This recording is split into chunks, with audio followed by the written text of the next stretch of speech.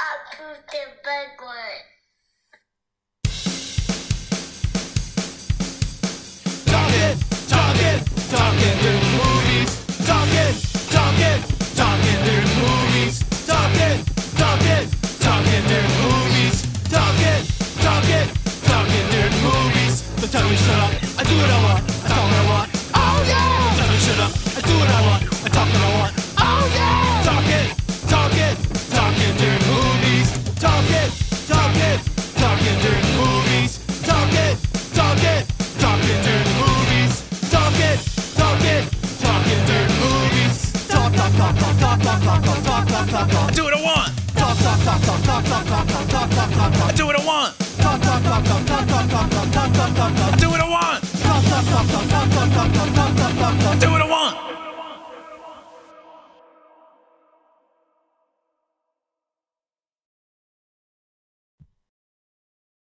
Bada boom, bada bing, party people, and welcome to another edition of Talking During Movies. I'm your host, Jason Jepson. This is the podcast where we take key moments and quotes from a film to drive a conversation. And today we got a doozy, folks. The man, the myth, the legend, the future spokesman of all things hair products and all things abs. Don't worry when the power goes out. I know where I'm doing my laundry. That's right. The king of washboards himself, Mark Harley. How are you, sir? I'm doing phenomenal. Very early in the morning over here, but what better movie to watch at 6:30 a.m. Pacific Standard Time than Fight Club, one of my all-time faves. And as I sat down to think about this particular movie and all the themes of masculinity and fitness to a degree, because they're all fighting and getting in shape, and there are some really interesting things as far as what I'm now talking about on my Haters Will Say podcast. So. I can't wait to dive in. Hey, so tell people real quick, where can they find you if they don't know about you, your podcast? You've got, by the way, your Instagram's awesome. Thank you. Yeah, my Instagram is at Hella Mark Harley, and that's the same everywhere else. You can find me on, Twitter, etc., YouTube. My personal page is at Hella Mark Harley, but my podcast page is Haters Will Say, which you can find on YouTube, has its own standalone page, and Spotify and Apple Podcasts, and wherever you get your podcasts. So on that podcast, we talk about fitness, gym fails, life in general, not totally limited to fitness, tangential topics, even went into psychedelics and personality archetypes, my last episode. So it's all there, and I try to keep it interactive and answer fan questions, etc., and just general fitness advice. So nice. I love it. Well, let's hit play here. And as we do that and the movie kicks off, I do I want to kick off on one thing I found that's fascinating. I saw this the other day. And should I do a 3, 2, 1 for the movie start, or did you already start it? I just did. Go ahead and hit play. Okay, 3, and now 2, 1 now. Yeah. Should be getting that 20th Century Fox. There we go. Yep. We're beauty.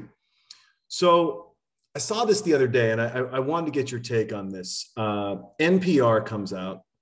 And they say that if you're pushing for people to be healthier as far as in shape goes, number one, you're fat phobic. That's a new thing. And also racist.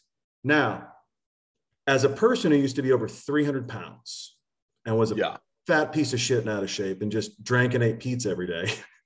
Yeah. I was unhealthy. My body still feels that pain of 10 years of being 300 pounds. Yeah.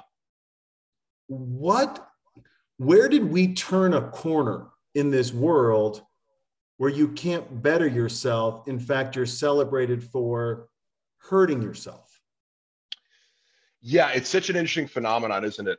And, I always have to catch myself not falling into the tropes of going the woke culture and because I want to analyze that as a separate phenomenon of what it in fact is when we're telling people things are fat phobic. The first thing that comes to mind is just a general, which you could make other arguments about PC language or hyper PC language.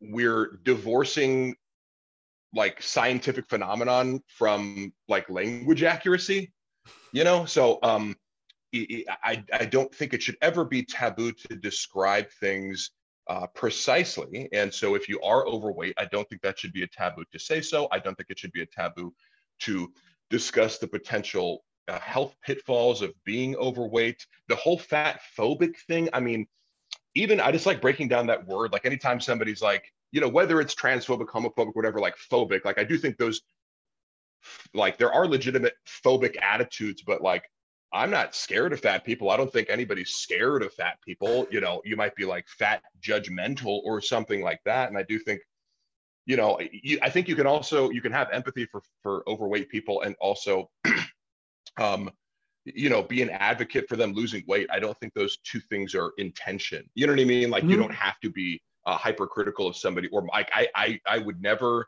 I have an overweight brother. I have people are obese in my family, and so I've seen it up close how it can hurt people to be made fun of. And so I've always tried to lead with positivity. And if I see like a family member of mine who's gaining weight, I will, the last thing I want to do is shame them.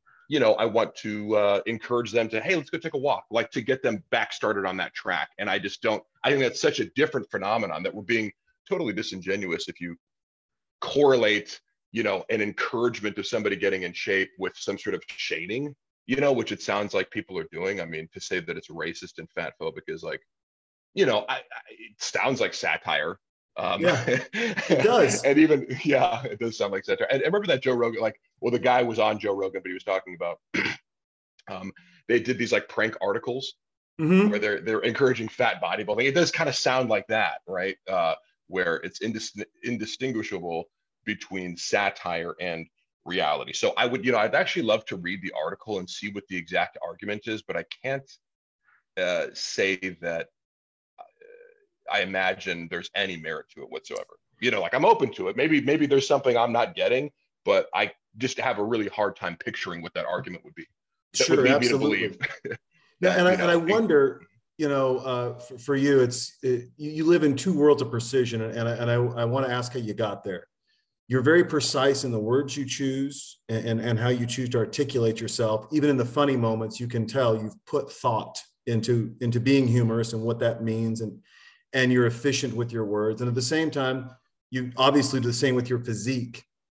It's rare to see those two bridged together. It really is.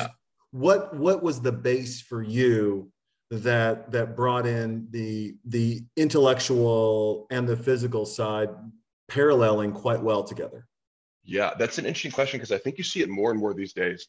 Like that used to be a big stereotype. And I've had many people over the years like express stereotypes. And I think that probably happens to anybody who's like, doesn't look exactly like how they really are, like you've experienced some form of like, oh, I thought you were going to be like this and you're actually like this.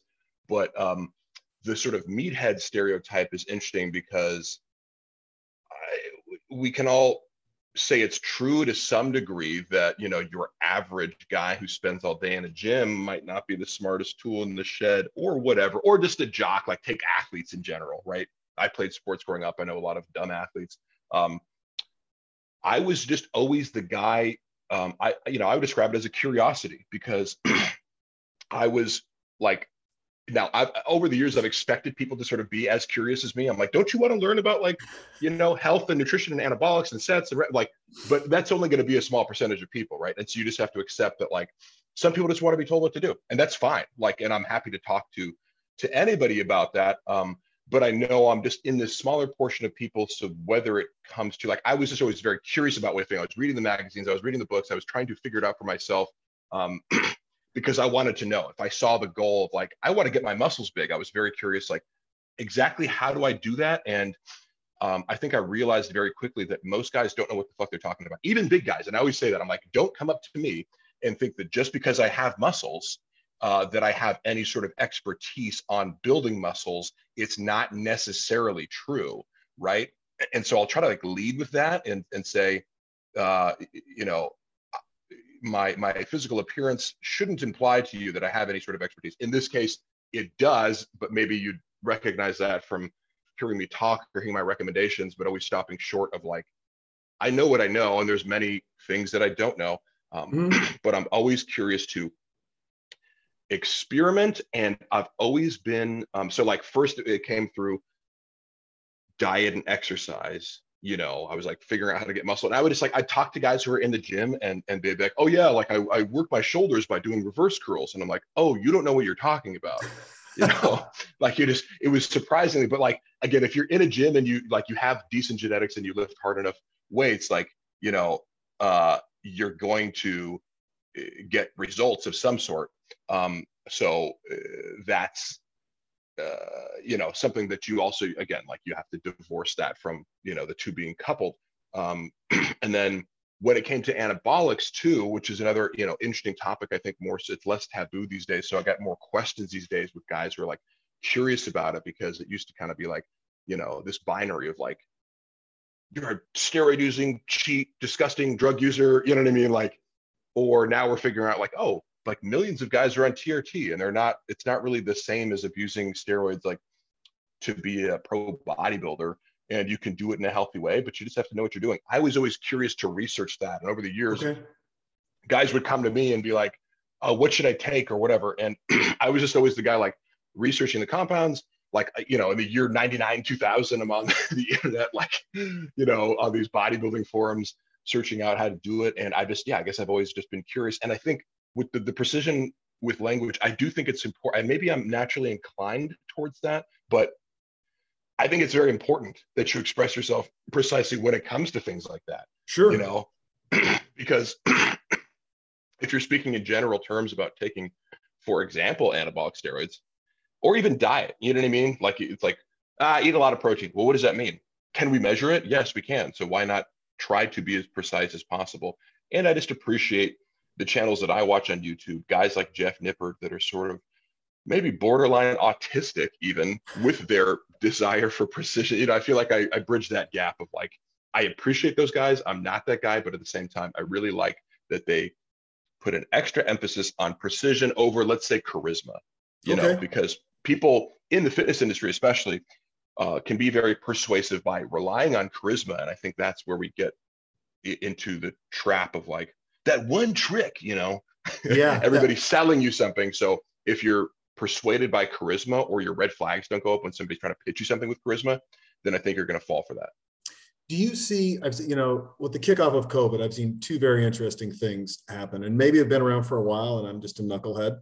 But one, the uptick in people taking peptides and, injectable, because they're like, that's the best way for your body to absorb it, what I've read. Yeah. And then two, this push of fitness now where you've got these yoked guys. And they're like, no weights, don't worry, at home. The Herschel Walker myth, right? Of look, I just did push-ups, sit-ups, and I'm the best fucking athlete in the world, bro. And it's like, no, Herschel, you're special. You're in Mensa. Your body's in Mensa. Yeah. Right. Yeah. No, that's a really good point. And I think people should always, and that's part of this, like the BS in fitness is creating unrealistic expectations for people. And, in order to sell them something that's totally idealized and that they'll never be able to get given the program or the product that somebody's selling. Like you'll see a juiced up bodybuilder, selling you some like sort of like banded thing. And it's like, now bands are great, but they're not going to make you look like that. So I would just like to see, greater honesty in fitness, but because you can do so much with home workouts. It's just, you're not going to look like Herschel Walker, you know what I mean? No matter how many push-ups you do. And he even could be lying, you know what I mean? Because it's always like, well, was he natural? Was he actually doing weights? And just like, it's a better story to say he did a bunch of push-ups. We'll never know. And so many people lie in fitness. It's just insane. I mean, you have guys like Mike O'Hearn, who's clearly been like, using anabolic steroids for decades now, claiming he's natural. And, he's like 50 years old and just like, has the physique of a 20-year-old. And it's just like, you get it, because I don't think like a guy like that would just suddenly be like, psych, like actually, like there's no incentive for him to do that. And he's in a world where it wasn't incentivized and it was heavily frowned upon to be open about anabolic steroids until very recently, you know, but at the same time, yes, most of the time you're being sold something that's unrealistic, when I think if you were just to change the message, or at least my message is like, get going. And if you are like, especially during the pandemic, I started training people online, and you could do a tremendous amount with people with literally no equipment. Or for example, add one kettlebell, add one pull-up bar, like add one pair of bands, and you can really do a lot in a short period of time. Like I've had clients where 2 sessions a week of about 20 to 30 minutes, over the course of a year consistently yielded tremendous results where they could barely do a pull-up and now they're doing 25 in a row. So, and that's pretty cool. Like if somebody pitched that to me, I'd be like, yeah, that sounds like a great improvement. You don't need to like think you look like a bodybuilder at the end of it, but guess what? Like the main benefit to me is not how you look, it's how you feel. Absolutely. I mean, and I think the biggest fuck up I made when doing the pandemic and working out at home is I bought a kettlebell, and I bought a 35-pound kettlebell. And I was like, I should have bought a 20-pound kettlebell. Okay. It's like, right. I'm trying to like, I see, I'm watching the Onnit clips, and I'm like, man, they're like, they're doing 5 sets of 10 this way. And, it's like, it's 30 minutes. How many of these and I've got this 35-pound. I'm like, oh, I'm a moron. This is actually 35 pounds is heavy, folks. Right. Yeah. Yeah. Like you're judging it from like, okay, what's your max lift? But, anytime I do, like I could like press that up, but it's like, all right, like do 10. I could probably do 20. I could maybe do 25, but then like do another set. It's like, it's super exhausting. So yes, and I actually got a 90-pound kettlebell over the break. Because that was the only one left. Like Onnit put it on sale. Remember there was like no kettlebells. You couldn't buy them anywhere. And so it came on and it was like, I saw that Joe Rogan posted like, we're restocking kettlebells. And then it was either the lightest one or the heaviest one was the only one that they had left. It took like 4 months to be delivered. It showed up like out of the package at my doorstep. Like the whole thing had been ripped off. UPS tried to deliver it like 4 times. And I know it was somebody on the truck being like, I'm not going to like, you go to lift it and it's like a 92-pound kettlebell. I know like somebody must've just been on the truck. Like I ain't fucking taking this shit out to somebody's door. It literally arrived like the box had been like ripped off and destroyed, because they probably like tried to pick it up by the box and it came out. But you can do certain things with it. It's just you have to know like what, so for example, like kettlebell swings, that's a really good exercise to go heavy with, if you're gonna do something, but it does limit what you can do. But I think most body weight exercises are things like a push-up. If you can't do a push-up, you can do a push-up against the counter or on your knees. And you can also then, once it gets easy to do a regular push-up, then you can elevate your feet until you're doing a handstand push-up. So there's this infinite variability, not infinite, but like a big variability on the difficulty level you can do with these. And like, if pull-ups are easy for you, great, you're already in shape. Right. I mean, but most people are starting with a point where they can't do one. So, you get some bands for assistance, or get like some of those U-shaped bars that are really good for dips and body weight rows. So you're like putting your feet on the ground and pulling yourself up like that. And then you work up to a pull-up. Do you, it's interesting, right? It's, we touched on this lightly before we started recording, as I did my first jujitsu class, and it was, a black belt, a purple belt, and a guy who's a black belt in Taekwondo, who's, kicking off jujitsu, and then Nuk Nuk, who's never wrestled, never done any. I mean, I played basketball. Yeah. And I got my. It's funny because I was terrible at basketball because I wrestled, or like it's just like people would always be like, it's clear what this guy was doing during the winter. As far as sports, I'm so bad. Yeah. Moved him right out of the key across half court. Yeah. But I embraced, and I do embrace. I mean, I got my ass kicked for an hour. I'm going to lose a toenail. That's the worst thing that happened. I wasn't positioning my feet right. So the tops of my feet, flesh is gone, got bruises. Yeah.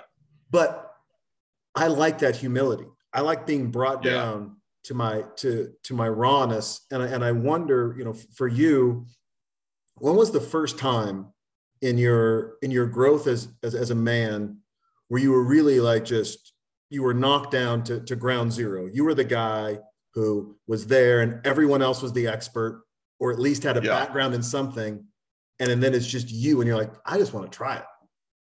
Yeah, I would say a couple things come to mind.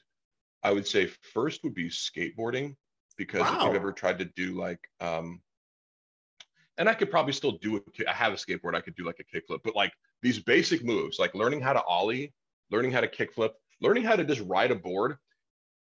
Everybody starts at that level where you have no mastery of this thing that's not attached to your feet, and I've gone on and since like snowboarded and done other things and surfed, but it's like, the two things about skate, it's not attached to your feet and you also fall on concrete. So I would say that like, You know what I mean? Like I broke my ankle skateboarding and have all these like, you know, lingering injuries, like on my hand, like my fingers like bend all the way, you know, like if you can see my pinky, that's from, you know, like because like if you fall 1,000 times on your hands, you know, but it's just something where you start out at zero, like, and I did like rollerblading too, where you're doing tricks on rollerblades, but they're attached to your feet. So you like, you already have this leg up, like learning how to master a skateboard with your feet is just something that is insanely difficult to even just ride it along in the street. And I always see people, anytime somebody hops on a skateboard for the first time, like, oh, I want to try that. I'm always like, wait, have you ridden a skateboard before?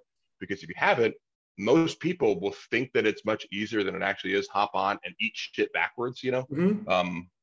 So it's just something that I have the utmost respect and appreciation for, the thousands of hours of mastery that it comes to, because I've seen how difficult it is just to do that, the most basic move that all other moves are predicated on, the ollie, you know, to get both wheels off the ground at the same time and land back on it, can take months, you know, to learn how to do. And some people may never even learn how to do it. Like I've seen that people where it's like, oh, you just, you lack the athleticism and coordination to even do the most basic move in skateboarding. And then the second thing I would say is playing football, because I never played football. My neighbor convinced me to do it because I guess I was big. You know, you're always looking for tall kids to recruit and be on the team. You want more bodies. So I just remember being like having no idea how to tackle, how to like any of the rules. I didn't know anything about football. I was also like hazed by the older guys, you know, like they're telling you what to do. And then I just remember that feeling of being like, as you said, completely beaten down and humbled, doing double days for the first time, you know, in the California summer heat, and just feeling like this was like the least enjoyable thing because you're like, not only is it physically difficult, but there's no reward because you're not good at it. I don't know what I'm doing. I'm not getting any sort of reward or encouragement, and people are just generally being mean to me, from the coaches to the players and all that. And I'm thankful for my football journey. Like, you know, I got most improved that year, and then became like, you know, by my senior year, player of the year, and went on to play at a small college, and, you know, did okay there. I got rewarded from it and attained mastery, I think would be maybe the more important thing, but it took years. And I just remember feeling like with football specifically, like wrestling, and I also went on, like maybe had a little bit of a head start with wrestling, because like if you're coming from football and maybe you get a few lessons, like you're not totally humbled in the same way, or my learning curve was a little bit better with when I started wrestling. But with football, when you're being dominated, you know, it's embarrassing and humiliating. And same with wrestling and jiu-jitsu, but like to be like knocked over, you know what I mean? Yeah. It's like having another like grown man like run at you and like literally put you on your ass, you know, like in front of all these other people. I think some of the most humiliating moments have come from football, but I'm very glad about my decision to keep with it, because there were many long stretches of time where I could ask myself, like, what am I getting out of this? And my answer at the time would have been nothing. Yeah. So. But the growth, it was funny. Yesterday, I'm playing the bottom, right, in jiu-jitsu, and the guys, you know, I said, I don't know any defense, but I just want to feel defense, if you will. And I want to try this. Let's feel I just want to know what it's like to have the offense come at me. Yeah. Purple belt guy's like, great. Yeah. I swing my legs around, I hook my ankles, and I think I'm doing awesome. Right. I hold him for 3 minutes in between my legs. He can't break out. And I think I'm like, hey man, look at me. Well, there's another round, asshole. And now my legs are wet spaghetti. And now he was teaching me a very valuable lesson. Like, jiu-jitsu's chess, it's strategy. It's not always just raw strength.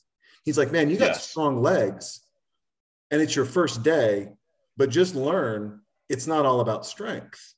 You know, there's other aspects to this game. And it was so much fun for me, because then I'm toasted. I mean, now I'm holding on with my arms, and now I can't even tie my shoes at the end because I'm just using stuff I haven't used before. And the guys are super nice. I mean, they're obviously much more accomplished than I am, and I'm glad they kicked my butt. I'm tapping and spinning around and trying stuff, and but it's those moments. It's that time where I get to look back and go, how did I challenge myself today? Not only work-wise, but then physically, did I do something that, made me put forth effort or see the world differently? And those little things are fun in my mind. And I do think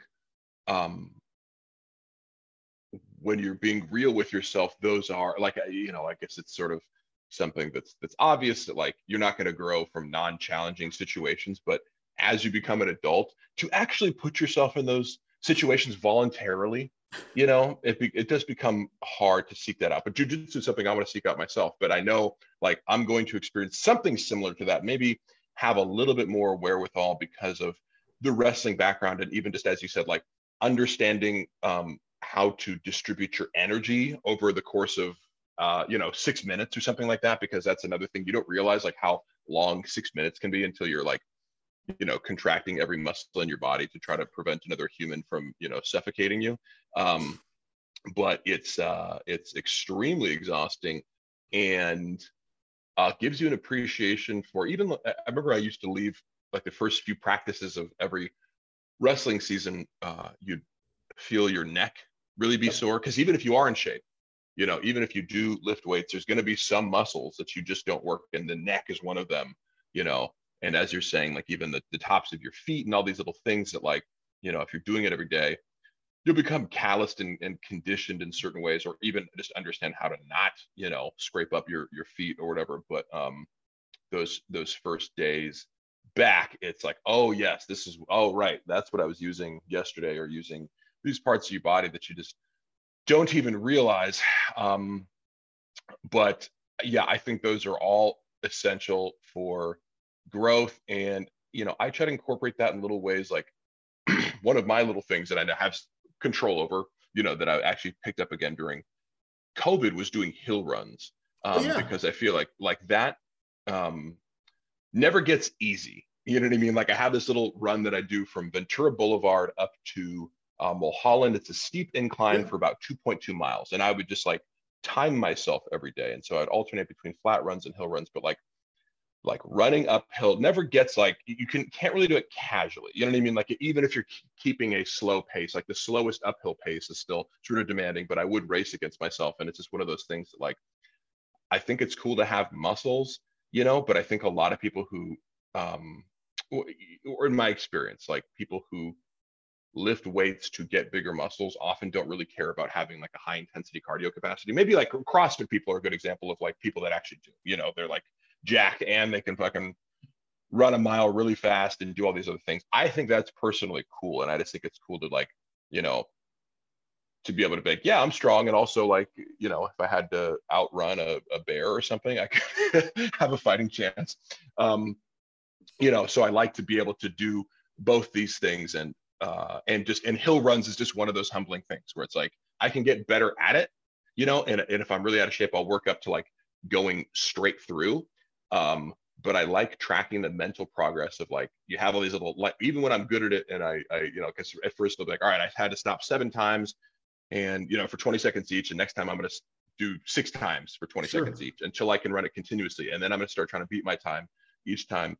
Because I'm just a big believer in, like, just whatever you're doing, it's not necessary. Like, I still get a good workout from just doing it, but I think it keeps you mentally engaged and invigorated and excited by life to try to beat yourself, like in the weight room, by a rep or a pound or whatever. And when you're running a hill, it just, it's something to look forward to, like a video game. You're trying to level up, it turns these things into games. And I'm sure you'll experience that with jujitsu, where it's like, oh, next time I'm going to last a little bit longer. I'm not going to get choked out as many times in one practice. And that's something to hang your hat on.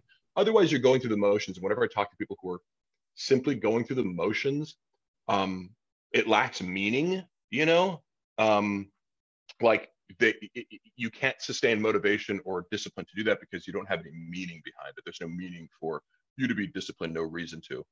And that's one of these things I've been wanting to break in with, like the themes of Fight Club and why I want please to talk about this. But a couple things off the top of my head is I just see it as like a big treatise on like male meaning, finding meaning like through conflict and through fighting. And obviously this guy is in a job that he just finds it's like the most morbid job that you could have going to these crash sites and analyzing the death count, but he's so detached from the actual emotions of all the death that he witnesses on a weekly basis. um, excuse me. And he finds meaning like through the real life stakes and consequences of like physical violence. And I just always find that is one element of like meaning that I think as a man, like when you face the reality, like on a football field or jujitsu, like you put yourself in these positions that like sort of mimic the life and death, you know, that I think our ancestors did, not to get too like, our ancestors did it like this, so we must carry on this tradition like the Liver King. You know, but I do think there is something primal about that for men specifically to engage in things that sort of like mimic combat. I think it's an amazing way to bond, as he like bonds with all these guys through the Fight Club, and even in the groups that he would go to, you know, for men with testicular cancer, you know, that's another way that he's finding meaning is through community, like community and purpose. And I think these are like, you could analyze this movie almost through this lens of like the pillars of like happiness.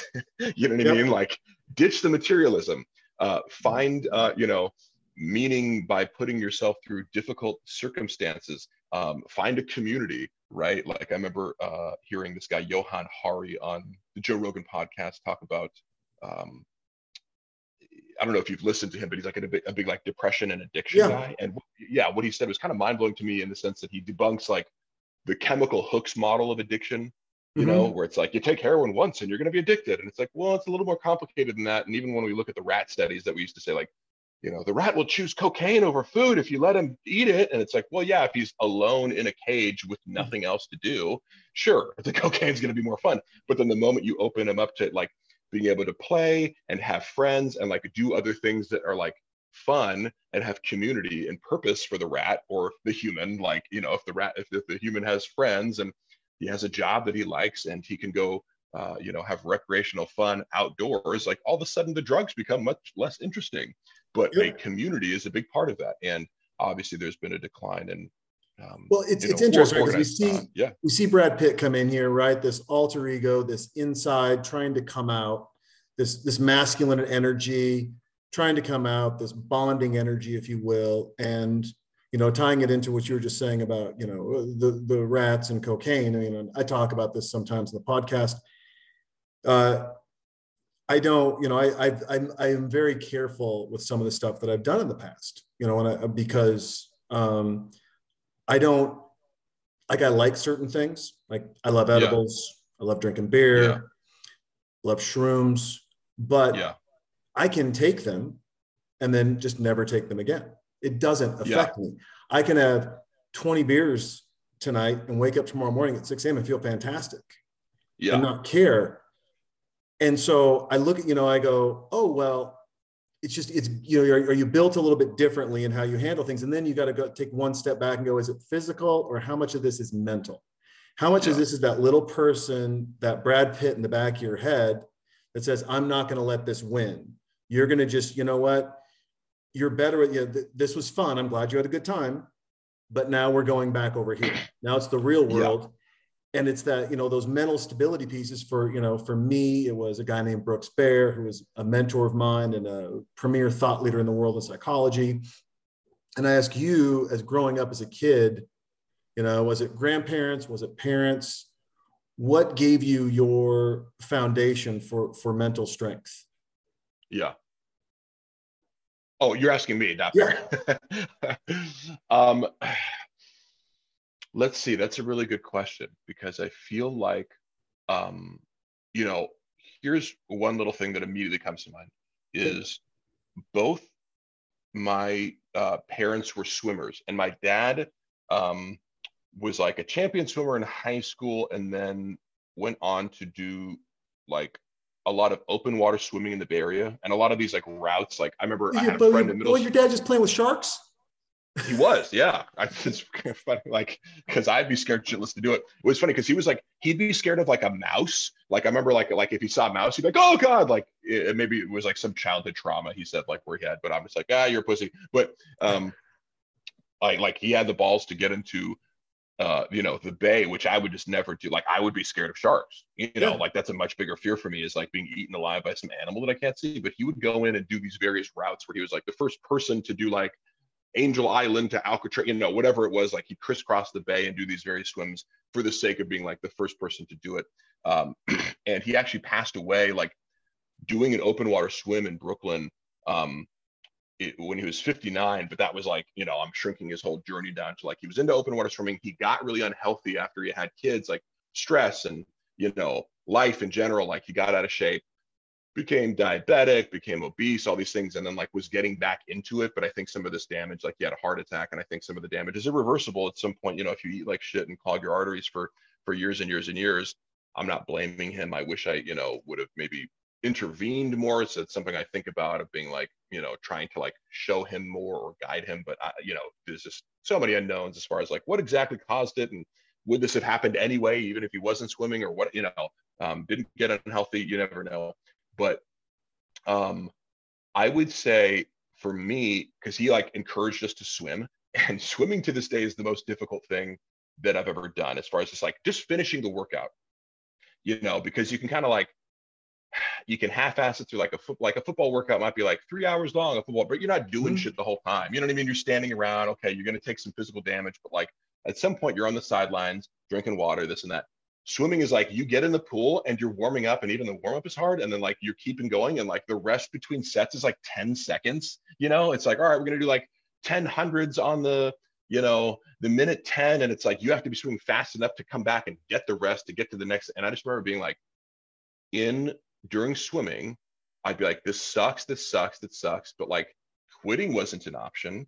And my dad was always, and my mom were very encouraging of those kind of athletic endeavors. And I think probably like literally something like swimming gave me this foundation of like, yeah, this is going to be very uncomfortable, and you're going to push through, and you're not going to complain about it. So I just felt like, complaining about it wasn't an option. My parents were never big complainers. Like, even though they didn't do everything right, I don't have any memories of like being like, oh my God, it sucks. Like, and so I don't know if like they ever necessarily called me, but like, there were times also when, like if I wasn't doing well in school, like my dad would be very upset. Like he was a really happy guy most of the time, but like I remember I was like failing a calculus class, and he like came onto the field and like took me off of it, like it was like he was willing to humiliate me over like underperforming, and things, but in a fair way. It's like, yeah, I was fucking up.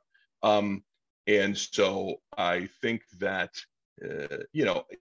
having parents who, and my dad also did like they were into like triathlons and stuff, and so my dad would do this so I think he was just a guy, like when I think about it, I'm like, yeah, he enjoyed putting himself through that kind of pain. And you kind of have to, like, to do triathlons or any intense exercise, you have to make that mental connection between exertion and suffering, and like the enjoyment on the other side. And even whatever you want to call it, whether it's happiness or enjoyment or calm or whatever, I know, and this is a foundation of my mental health, is like, if I exert myself and exhaust myself, I will find peace on the other side. Sure. Right. And I know that if I don't, I've experienced it enough where I'm like, check in with myself, and I'm like, God, I'm on edge. I'm angry. I'm stressed. I'm not sleeping well. My heart rate's elevated.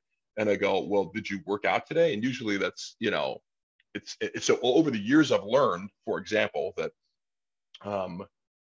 like nothing is worth skipping workouts. Like, you have to get something in, even if you are booked toe to like from the morning till the evening. It's like, do 200 mountain climbers, like get a sweat, get your heart rate up, and then let it come back down, because you're going to be calmer and more resilient for the rest of the day based on that. And doing uncomfortable things is good. And I'm going to say, just compared to other people, because I don't fetishize that. I don't go like, oh, I'm so tough and I can put myself through so many difficult things. Like, yeah, I'm like, I'm willing to push myself and experience pain. Like, I'm no David Goggins, but like, I know I'm maybe closer to that side of the spectrum, at least, than other people who sometimes I'll make this differentiation, because I just, Chappelle Lacey. Yeah. So he's an example of a guy who wanted to work out with me, and we started working out together. I'm like, oh yeah, he's an athlete. Like he shows up, on time, is willing to work, doesn't question what I'm saying, does what I like, just is there to work out. And we're not going to talk during it. We're going to talk after or before, but like during the workout, you're going to take it very seriously. And I've noticed that pattern. The main differentiation I make between people that I would train is like, do you have an athletic background or not? Because you could make it to 30 years old and never been forced to come to terms with your physical limits. You know, like I have thrown up from workouts. I've, you know, not almost passed out, been like nauseous to the point you have to like lay down and you can't get up and like you make yourself physically ill. And I'm not saying you should do that, but I think it's interesting to like push yourself to that limit and understand what it's like to go there and not be scared of it. It's just, you can know that it's not always good to do that, but I like knowing that I'm capable of doing that, and I can know how to sit in that discomfort for however long it's going to take and come out and maybe have to force myself to throw up, you know, in order to get better. But I've just seen that over time, that people who I will work out with sometimes, it won't, like, if you want to be my lifting partner or you want me to show you what to do, I'm very frustrated with people who, and I try to be patient, but sometimes people don't even know how to go to failure, for example, like on a bench press set. I'll go to failure and they rack it. I'm like, you had 10 more in you. Well, that isn't failure. That isn't, but it's this basic fear of discomfort. And I'm saying that as in the movie, these two guys are fighting for the first time. And it's kind of like also one of those things where it's like, if you've never been hit in the face, it can be this huge, big, scary thing, right? To be hit in the face. But once you've been hit in the face once, you're like, oh, that wasn't that bad. It's not the end of the world. I didn't die. You know, I could do it. Like, sure, it's uncomfortable. It's painful, but I'd much rather live my life not being in fear of that thing. And I think a lot of people do live in fear of discomfort. And I'm just very happy that I have experienced a lot of at least physical discomfort. And I feel like that bolsters, you know, especially as a man, your stoicism and your ability to weather uncomfortable situations and not react emotionally, because that's another thing too. Right? Yeah, that is. It's, you know, it's emotion's a big thing. A couple of things. One, over the last year, I really have cut out a lot of carbs and really cut out sugar from my diet, which means obviously removing a lot of things that I love, red wine and beer. But I noticed how, and just taking, you know, I think it's important. I don't think people do this enough, right? They if they're frustrated or upset or, you know, they're off that day, they chalk it up as, oh, I was off on Saturday. And they don't want to look at their diet, or to your point, did I work out? And I would be like, man, I got frustrated with my kid the other day. And deservedly so, but I got too frustrated. Right? I mean, she was fucking around and being rude in the restaurant. She's 8. She's, you know, it's our friend's restaurant. He's over there chatting with her. They're both goofing off, but I was annoyed by it. And then I realized, oh man, earlier that morning, we went out and got donuts. Yeah. And then I start taking notes. And I realized, oh, you know, when I get frustrated or annoyed quicker, more than likely, 99% of the time, I've had sugar, and a lot of it. Interesting. Yeah, I've never heard that before, but it does make sense, because like you do have a physiological reaction to these things. And I remember when I first did keto, for example, I would just notice like, oh, if I'm going to have a cheat day, you know, and I'll eat a bunch of apple pie or something, immediately I'm like, oh, my mucous membranes are like getting swollen, you know, like you'd kind of almost, it's like a sickness or something, but you would feel it, because especially when you take that completely away, like your body reacts to it. So that's one thing where it's like, I know something physiological is happening. And then I also, the more obvious one is like, you get kind of like lethargic. You don't feel like doing things. And so I would assume that also relates to like, if you don't have the mental energy to fix it in the most mature way possible, like talking to your kid and being extremely patient, because that takes like this executive function energy. Well, like when you're in a food coma or whatever, like when you eat sugar, it's like, I noticed and I'm like, oh yeah, I want to take a nap now, like weird. And maybe I just took that for granted for so many years that it's like, I have a big meal and I go to sleep. But like, if you're eating healthy, a filling meal shouldn't make you feel lethargic afterwards. No, and it's awesome. Like now, I mean, my snacks are, you know, 0 sugar beef jerky. And now I think, you know, what's worth it, right? And I'm glad it happened to me this way, because if I was just getting frustrated at the office, I'd be like, fuck it, who cares? Have a donut. But it's my kid. And so it's like, oh, well, I don't mind if she has a donut, but is it worth it for me? to ruin part of our afternoon? Is it worth it to even take that fucking gamble? And for me, it's not, right? So it's like, oh, I'll have a handful of almonds, and I buy thank God for all ghost pepper, cayenne, salt and vinegar, egg, just as long as there's barely any, if I'm under 30 carbs a day and 10 grams of sugar, I'm having a rock star day. Yeah. And that's where I want to live. But also, I did it physically without changing a lot in my workouts. I instantly lost 20 pounds. Yeah.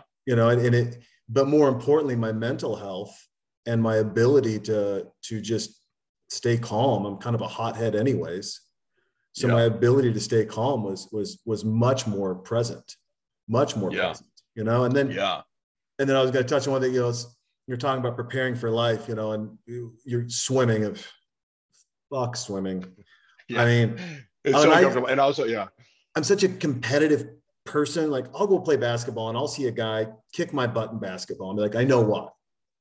He's a Division I player, didn't make it to the NBA. Jay, he's going to take you to school. He's 23, you're 50. These are the worlds. Like, it's not fair, but it's the way it is. I can see someone that doesn't look, in air quotes, like they're in shape and swim for an hour. They have the technique down, they've got pace. And I swim up and down 3 times and I feel like I've got weights over every inch of my body.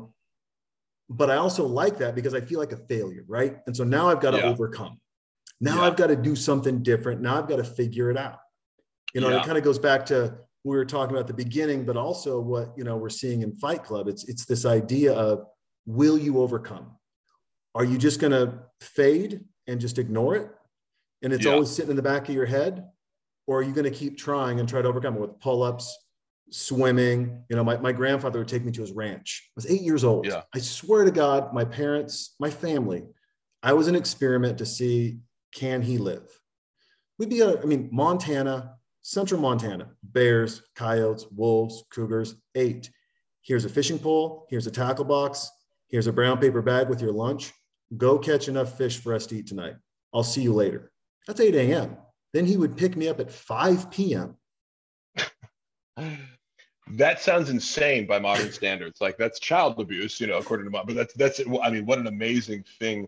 What a gift from him to you to have that, because really so much of that to me is like self-esteem and self-confidence, which is another part of what Johan Hari talks about, like these cornerstones of like not having that addictive personality. Because, for example, what I'm hearing in that is you from a very young age had a very strong sense of your own self-reliance and your ability to be self-reliant. And so when you think about needing other substances to survive, like, that probably is just your sense of self is bolstered from the idea that you would be dependent on something else just to live. I need this to get through the day, right? Yeah, no. Because 8-year-old you who caught enough fish to feed your family is like, fuck that, I got this. Give me a fishing pole, but it's amazing. And like, it's just, it fills my mind with so many ideas where, if I had kids, I'd love to let them do something like that. I think, but like, look, if you did get eaten, I'm sure it'd be a big deal. Like, where, like, that's the risk that a modern parent would be thinking about, right? It's like, oh, there's a small chance you get eaten by a bear. I don't know if I can take that risk, but small chance to be on Dr. Phil, Yeah. What are your memories from those times? Like, when he said that to you, were you scared? Did you fear getting eaten? Okay. So it was weird. So I'd be 8. My parents were pretty poor. My grandparents were somewhat well off. My mom and dad would put me on a Greyhound bus in 1981. Yeah. And 2 stops, 8-hour trip by myself on a Greyhound bus. I remember getting on the bus and the driver being like, boy, you don't go in the back and use the restroom. You hold it, tighten a knot. You're not going to the back. Sit up next to me. Stop at a gas station, stop at the Greyhound bus stop and have to wait 2 hours for the next bus. So to figure out those things. I remember that. I remember being out and catching fish and not being scared of rattlesnakes or hearing something in the bushes. I didn't care. It's wildlife that's around me. There's cattle around me. There's bulls around me. There's horses around me. It It was 1,000-acre ranch. I didn't care. I was the thing that I fished was called Deep Creek. It had rapids. It was wide. It was deep. But I also, the most valuable thing I learned was how to be by myself. Yeah. Yeah. That's an amazing thing. And that's something that's a turnoff for me too. When I meet other people who are like, who fear being alone, I'm like, like, Yeah. I never like to be somebody's company just because they fear being alone. Mm-hmm. And I love alone time so much. And I feel really bad for anybody who doesn't know how to relish solitude, Yeah. or who feels like they need to be entertained all the time. And like, I don't know, even just the idea of being bored. I think I don't know if I've ever been like, I'm bored. Whenever I hear that, I'm like, shut up. Like, entertain yourself with your own thoughts. You know what I mean? Or read a book or something. I don't know. I just have always loved being alone from a very young age. And maybe that is something that you need to be taught, Yeah. or like that you need to like experience, because I hear all these things and I go like, I wonder if, and maybe you didn't have high neuroticism, as a kid, and these factors would play into it. But when I think of like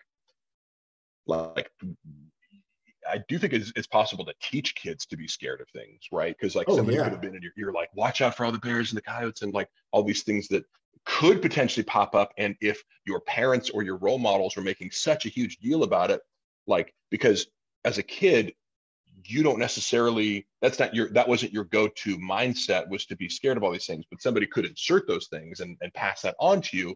But luckily they didn't. So I was just thinking of like, it's lucky that you did have these formative experiences, because at some point, we sort of like learn to be scared of all those things. Right. Mm-hmm. And I'm not somebody who's scared, like, and COVID's an interesting example of that, because I was like, I realized that like, oh, there's this, with our personality traits, these basic personality traits, like neuroticism. I was never scared. I knew there was a chance I could get this disease, but I was never like fearful of it.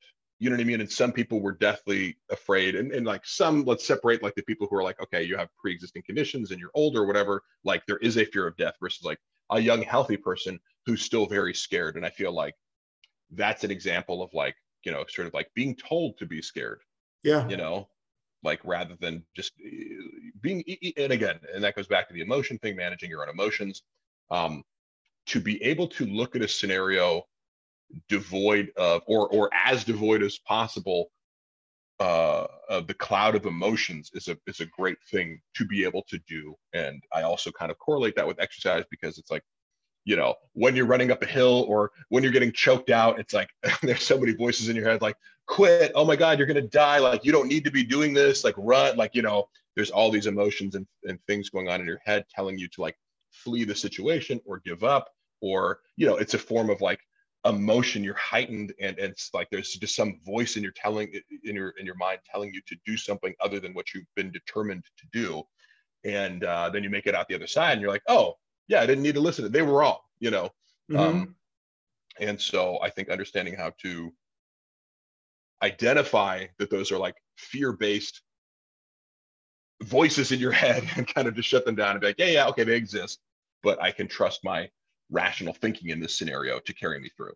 Oh yeah, I mean, even to your point of working out, it's that the other day I was in the gym and I'm going through my stuff and I've got one more thing to do.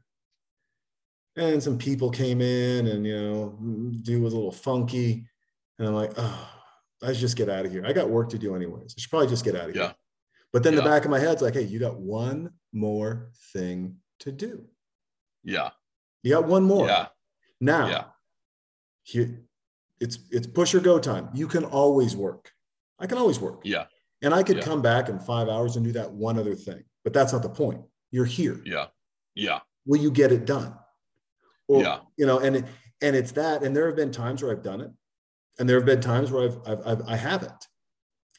And when I've done it, I always feel better. When I haven't, there's always a lingering question in the back of my head. Like, hey man, why'd you quit? What's really going on today? Yeah. And I get that a lot of people listening, working out may not be their motivation, whatever, but whatever it is that you're doing in your life, you don't stop short. I like what Elon Musk says. If you give yourself 30 days to clean your house, it'll take you 30 days. If you give yourself Right. 3 hours to clean your house, it'll take you 3 hours. Yeah. How do you want to manage your time and your discipline and your ambitions?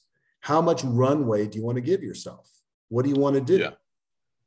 And I always look at it as like, hey man, it's 5 minutes. This next quick set is 5 minutes. It's your last burn, right? Yeah. It's that, can I put it at, can I put bench at 150 and then just burn it out? And my pecs are on fire, my elbows hurt. What is it that can you do it 3 times, as much as you can? Yeah. And just feel good that you finished something, man. I tell my daughter all the time, like, you got to finish. I don't care about the grade. I don't. I care about the effort. I care about the effort. And did you learn from your mistake? If I tell you, hey, you did this wrong, did you learn, or do you keep repeating the same mistakes? If you keep repeating the same mistake, then guess what? You don't fucking listen to me. And why am I talking? You're working out with people and they're like, hey, Mark, I know we're going to do curls, but I got a question about calves. And you're like, hey, motherfucker, focus. Yeah. Exactly. Or it'd come up where I'll be like, all right, like, I would just tell people to like, hey, we got another set. And they just be like, no. And I'm like, excuse me? What? Because like, like, or do another rep. I'd see somebody do a deadlift and I'd be like, dude, you have like, you could easily get 3 more. Give me just 1 more. And they wouldn't do it. And that just comes down to like, some people aren't coachable. But I was going to say, with regards to your, like, the workout, and not everybody listening is into working out, but it's this like basic, simple analogy for almost anything, which is, just the debate in your head over whether or not to do what you said you were going to do. And every single time I work out, there's that voice in my head. I don't think, like, it's become easier, but like, and like, I take for granted sometimes that I can walk into a gym and just sort of like, you scan it like the Terminator and you're like, this bench is free, I'm going to come here. Like in real time, somebody who's very familiar with the gym can map out their workout without having a plan per se. Like, I know I'm going to do chest, but I like leave certain specifics until I walk in the door and I'm just evaluating, like, okay, that bench is free. I'm going to do incline instead of flat because this, so that I'm just not wasting any time. Not everybody can do that. And that's what I think a lot of people waste time in the gym because they're just like overwhelmed by it, but so even though it's easier for me to walk in and know what I plan to do, like make a plan really quickly, it's still a struggle to stick to that plan every time. Or when I'm running up the hill, there's always that voice in your head that's like, stop here, turn around, it's okay. Hey, you just go to, what? I know you said the car, but just hit the fire hydrant. And you're like, no, bitch, right, exactly. The car. Yeah. Because, and then the other voice comes back and says, no, you're going to feel better. There's like a sentence that I know I play in my head that's like, are you going to do what you said you're going to do or not? You going to do what you said you're going to do? You said you're going to do this. You said you were going to do it. You said you're going to go to the top. You said you're going to do 5 sets. Why are you stopping at 3? But it's remarkable how persistent that is. And I like the fact that doesn't go away. And I like, because people will talk about, if you could take a pill and just be buff for the rest of your life or in shape. And I'm like, it sounds tempting, but at the same time, like, I do think that bolsters you again as the basic analogy for other things. It's like, I know that when presented with other circumstances, other goals or other tasks that require some sort of follow through, you can use that same model and you can tell yourself, I am the person who does what I say I'm going to do because I ran the hill. So the exercise analogy is like, it provides a super simple template for just being like, I did 5 sets instead of stopping at 1. I am the guy who did that, and that kind of bolsters your self-talk and your self-esteem to be able to apply that same sense of self to other tasks in which you are somebody who does what they say they're going to do.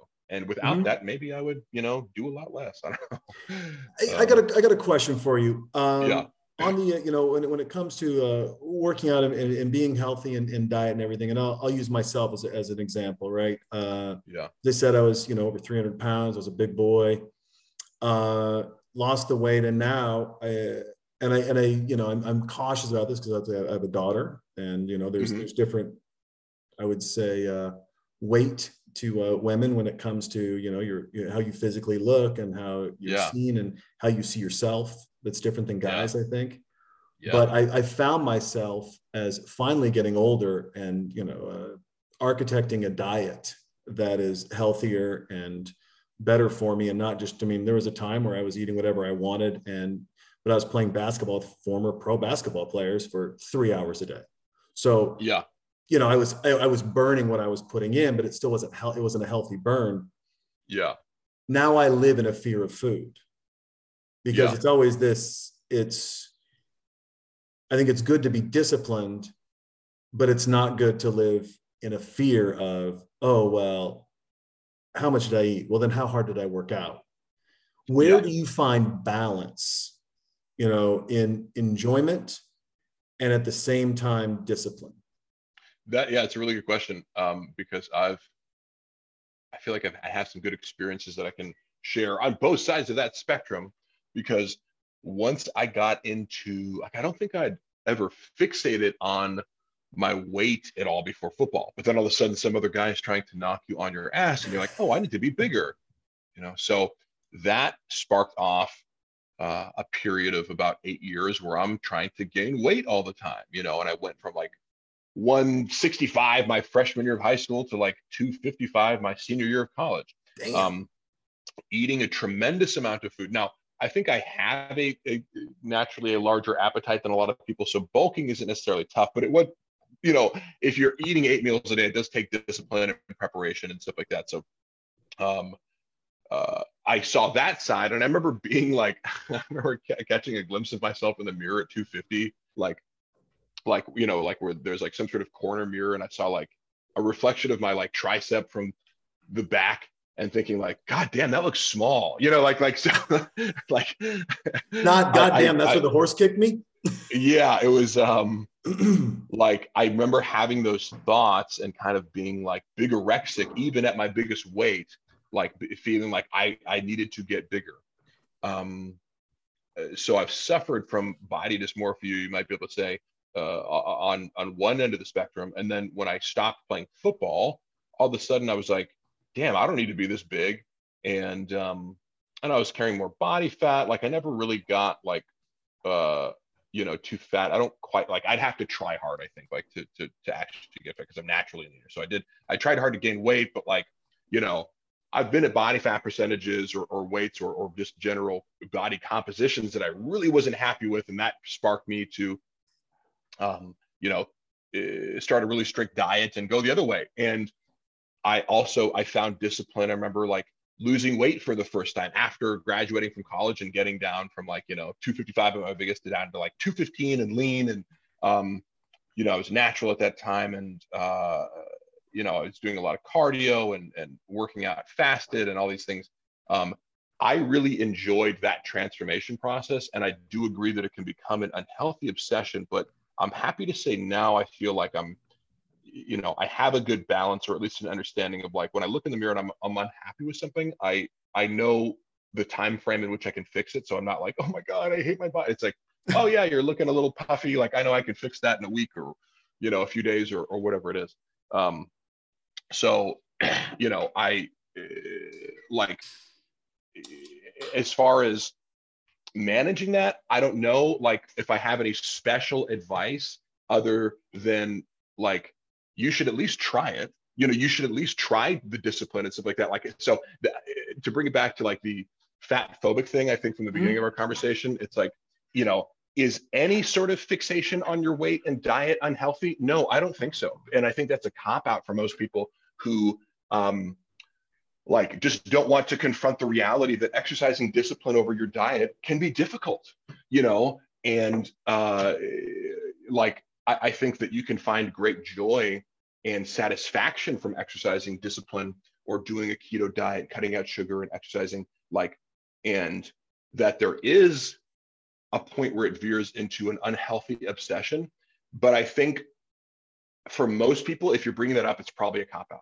You know what I mean? Like that does exist. And I think we know people who have an unhealthy obsession, but it's kind of like overtraining. Like some people are like, I think I'm overtrained. It's like, you're not fucking overtrained, like you're just lazy or whatever, like, or David you're tired Goggins. or something. David Goggins, right. The one guy, overtraining. Exactly. But it's like, he provides this point of reference where you're like, oh, did you run 100 miles yesterday? Like, you're not overtrained. I'm saying like, or he's bringing it to the point where like, he's literally breaking his legs and feet bones running. So, it does provide this shift in reference. So that's like just a term that I think is overused. It's like, No. Like if you're, like Olympic athletes, for example, like training like the clean and jerk, like they're doing like heavy lifting sessions multiple times a day, like with, rep ranges and they're like, 90% plus of their max lifts and all that shit. So it's like, if they're not overtrained, then you're not. And like, again, it's a real phenomenon, but it's like the percentage of people that are suffering from overtraining or an actual unhealthy obsession with their body and training is probably these what is it called, eating disorders. They do exist, obviously. I don't think I've suffered from an eating disorder. I would say I've suffered from body dysmorphia, just in the sense of like, at my biggest, I thought I was small. I think I don't ever think I've like suffered from the opposite. You might call that bigorexia. I don't think I've ever suffered from anorexia, where I look at myself and go, I'm not thin enough. Like when I'm ripped, I love looking in the mirror. I'm like, damn, I look good. Like, and I don't, if I'm at 9% body fat, I don't look at myself and go, I need to be down at 5. Like, I don't suffer from that. That's great. But I would just encourage people, like, instead of thinking about it and trying to frame things in that way, like any sort of encouragement or any like, because I just think you have to be somewhat obsessed in order to do anything. It's like telling somebody like, oh my God, you're obsessed with that novel you're writing. It's like, yeah, bitch, because I want to fucking finish it. Like, I have to think about it all day in order to make that the primary focus of my life and actually do it. And so, yes, I have had many points in my life where, for example, like the first time I dieted out, I remember like, when I went from eating whatever I wanted to eating, only 2,200 calories a day. You think about food a lot because you go, I'm hungry. Where's my next meal? But I actually found satisfaction with that. And when I first tried, for example, keto and intermittent fasting, one of the big things that I really liked from it was experiencing, and by the way, is another pivotal scene here in Fight Club where he's putting the lie on Edward Norton's hand. And I like that as just an analogy for like accepting like the suffering, you know what I mean? Like you can kind of go into that zone of like when you're running and like there's this voice in your head that's like, stop, it sucks, it's whatever. And you can kind of just go, you're like, you can actively make the decision to like go to that happy place and like just sort of like transcend the suffering at a certain point. So this is something that I think about a lot, where it's like, yes, you're going to experience pain. And I think you could eventually learn to just and by the way, transcend it. Yeah. Pain's a good thing. It's not, it's like people associate struggle with bad and they associate pain with bad, but struggle and pain. And we're not talking about, by the way, acute injuries, right? Yes. It's not as if like I'm running on a broken ankle. It's like, no, that's what I'm talking about. We're talking about discomfort. Yep. So. Like I was uncomfortable yesterday. I'm a little bit uncomfortable. My neck's sore. Now, my daughter, God bless her, she's like, Dad, don't go work out today. Your muscles are sore. And I like, that's exactly what I'm going to do. Because you know what? Jiu-jitsu's 3 times a week, man. You can't come in and be like, hey guys, I really like this, but you know what? My neck's a little sore. So can I just be in the corner and do jumping jacks? Like life doesn't work that way. And I've experienced that too before. I remember like, telling my football coach, I'm like, oh, I did a really hard leg workout yesterday. Like I can't really run. He's like, I don't give a fuck. Like, like, oh, right. And that's one of those pivotal moments too, that you like another thing. So always you'll see people like complaining about things as if like anybody cares. And I like the fact that I really understand and internalize like nobody cares about what you're going through.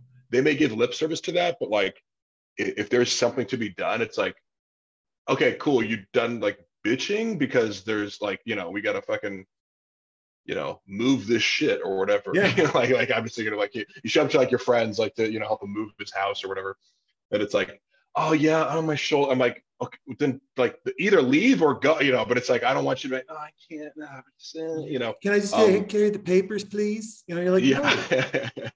So it's just most of the time you find that it's like, it's not even worth bringing up.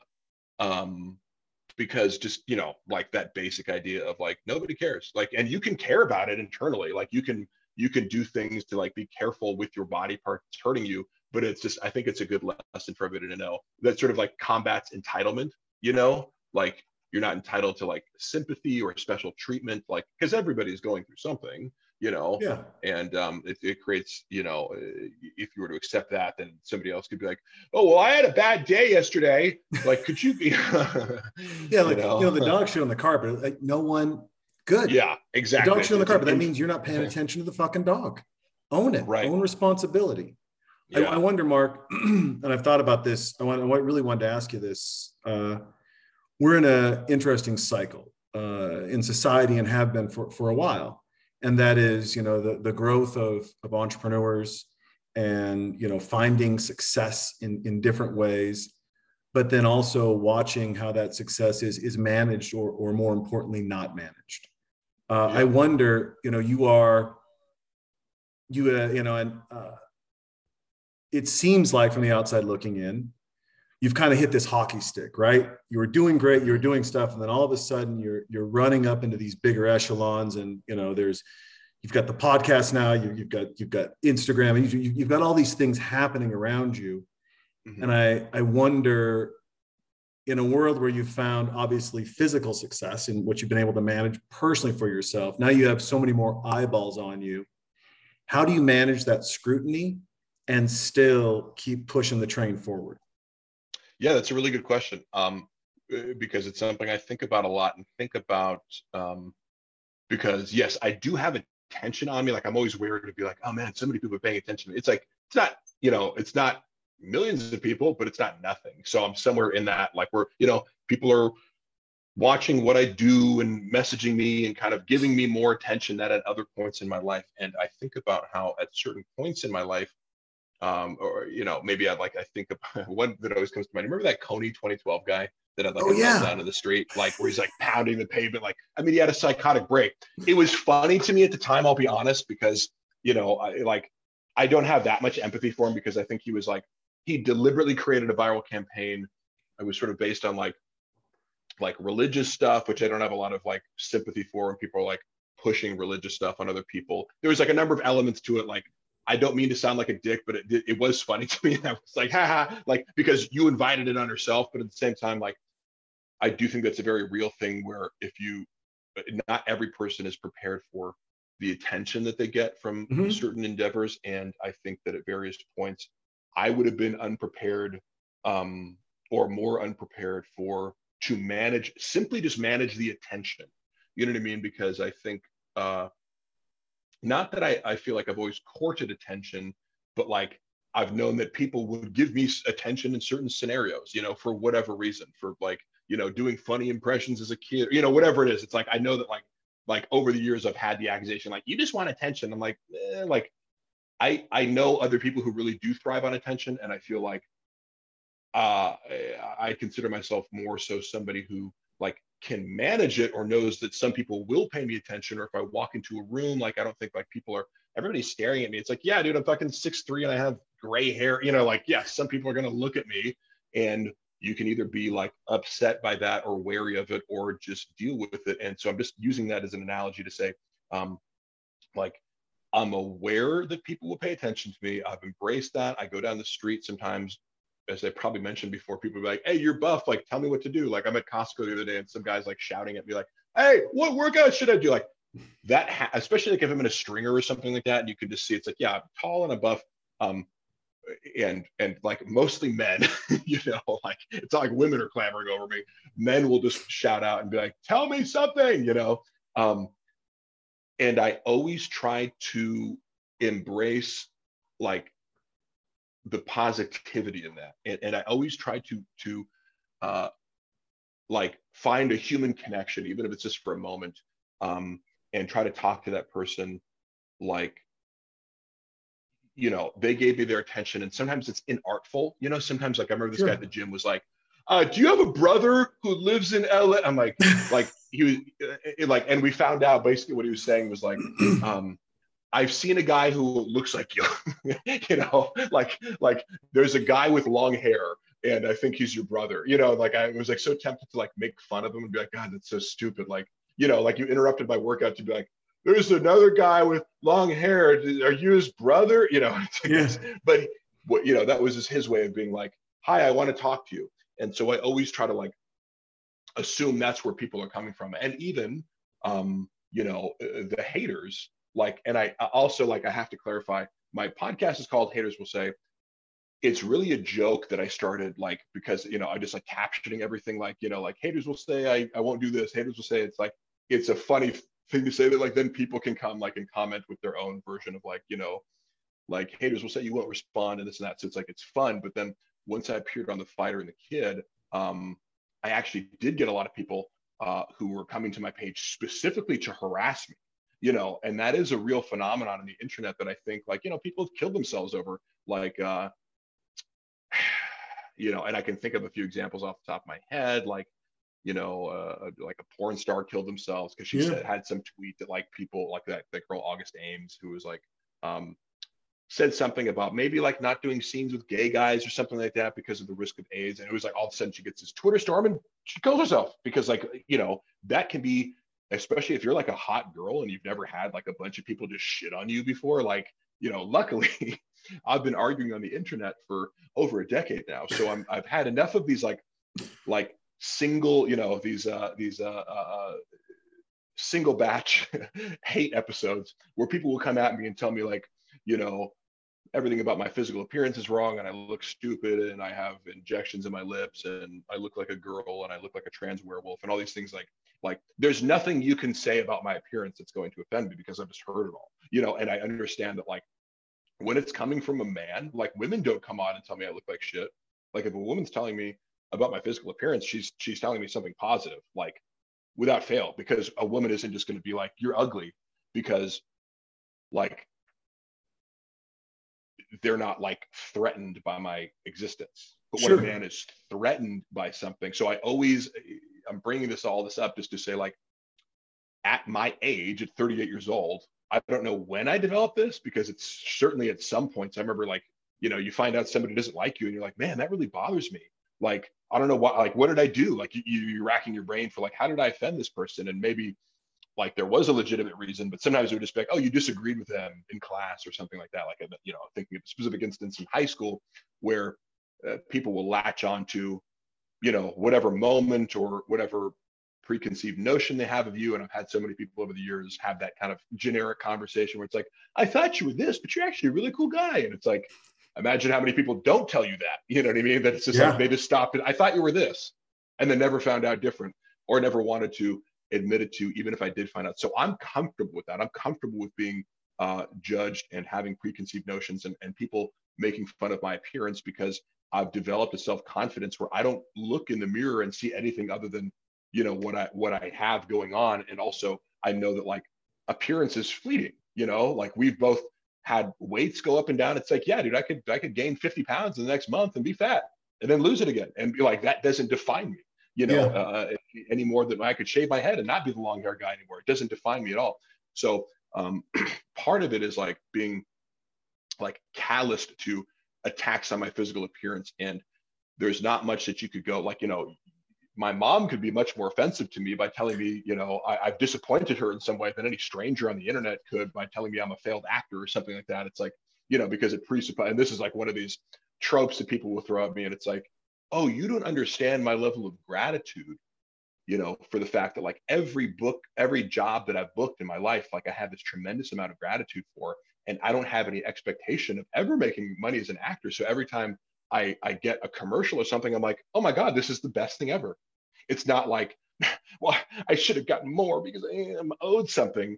You know, I live my life in gratitude. So it's funny how people, like, think that's going to be a devastating diss, but it's like, you're assuming that I, like, had an expectation to be Brad Pitt or something, which I never did. You know, like, of course, that'd be amazing if that happened, but I'm just grateful for any amount of money that changes hands to pay me for acting. And even when I don't get paid, I'm happy to do, like, skits that I think turn out great. You know, you've done some funny ones. Yeah. And, like, so it's like, dude, that's just fun. Like, if it comes out and, like, somebody laughs at it, or it's like, I get a message like, oh, you brighten my day. Like, that does really feel good, you know? And that's the kind of feedback. And that also is, like, at this 10-to-1 ratio or more of, like, positive feedback to negative. So it's like, oh yeah, like, 100 people messaged me today and 99 of them were telling me that I'm great, or, like, not even that I'm great, just have some sort of positive interaction. And I get all sorts of messages saying, you know, even if it's just asking me a question and then I answer it and they're like, thank you so much. It's like, that's really cool that like people, you feel valued, you know? And so if somebody comes on and, you know, tells me, it's always like very generic too. That's the other thing. It's like, you suck, your podcast sucks. I'm like, cool. Like that really hits home. You know what I mean? Like, and very rarely do people actually go into the specifics. There was one guy on my podcast recently that was trying to like challenge me on certain things, you know, like, you don't know what you're talking about with autophagy and related to fasting. I'm like, and even then it was like, dude, you're still getting this shit wrong. You know what I mean? Like I can just go bring up something else and like contradict you. And like, you had to like fake being like more of an expert than me in this stuff just to attack something specific. So, and I'm also not presenting myself as an expert. So that's what, you know, an attack like that also presupposes that I'm like presenting myself as some guru. I'm just like, hey, I watched this video today and I wanted to pass it on to you. Like, I don't fucking know, you know? So I think having an approach where you're very grateful and like not egotistical as far as like thinking you know everything. I know some stuff and I just like, and people will ask me questions. I go, man, I hope I can answer that. Hopefully I can like point you in the right direction to some other person who knows more than me. But you know, that's very freeing in and of itself. It's not presenting yourself as a guru, but like, I do get like, you know, I've had coordinated harassment campaigns leveled against me, like, you know, with like my podcast rating, for example. It's like hundreds of people like have gone to like rate my podcast a 1. It's like, how many times have you listened to a podcast and thought it was a 1 and actually, you know, like just don't rate it. I mean, right. And like, so I posted about it. Like I saw like, oh, my Spotify rating is at like a 2 or something like that. I'm like, do you guys mind raising it up?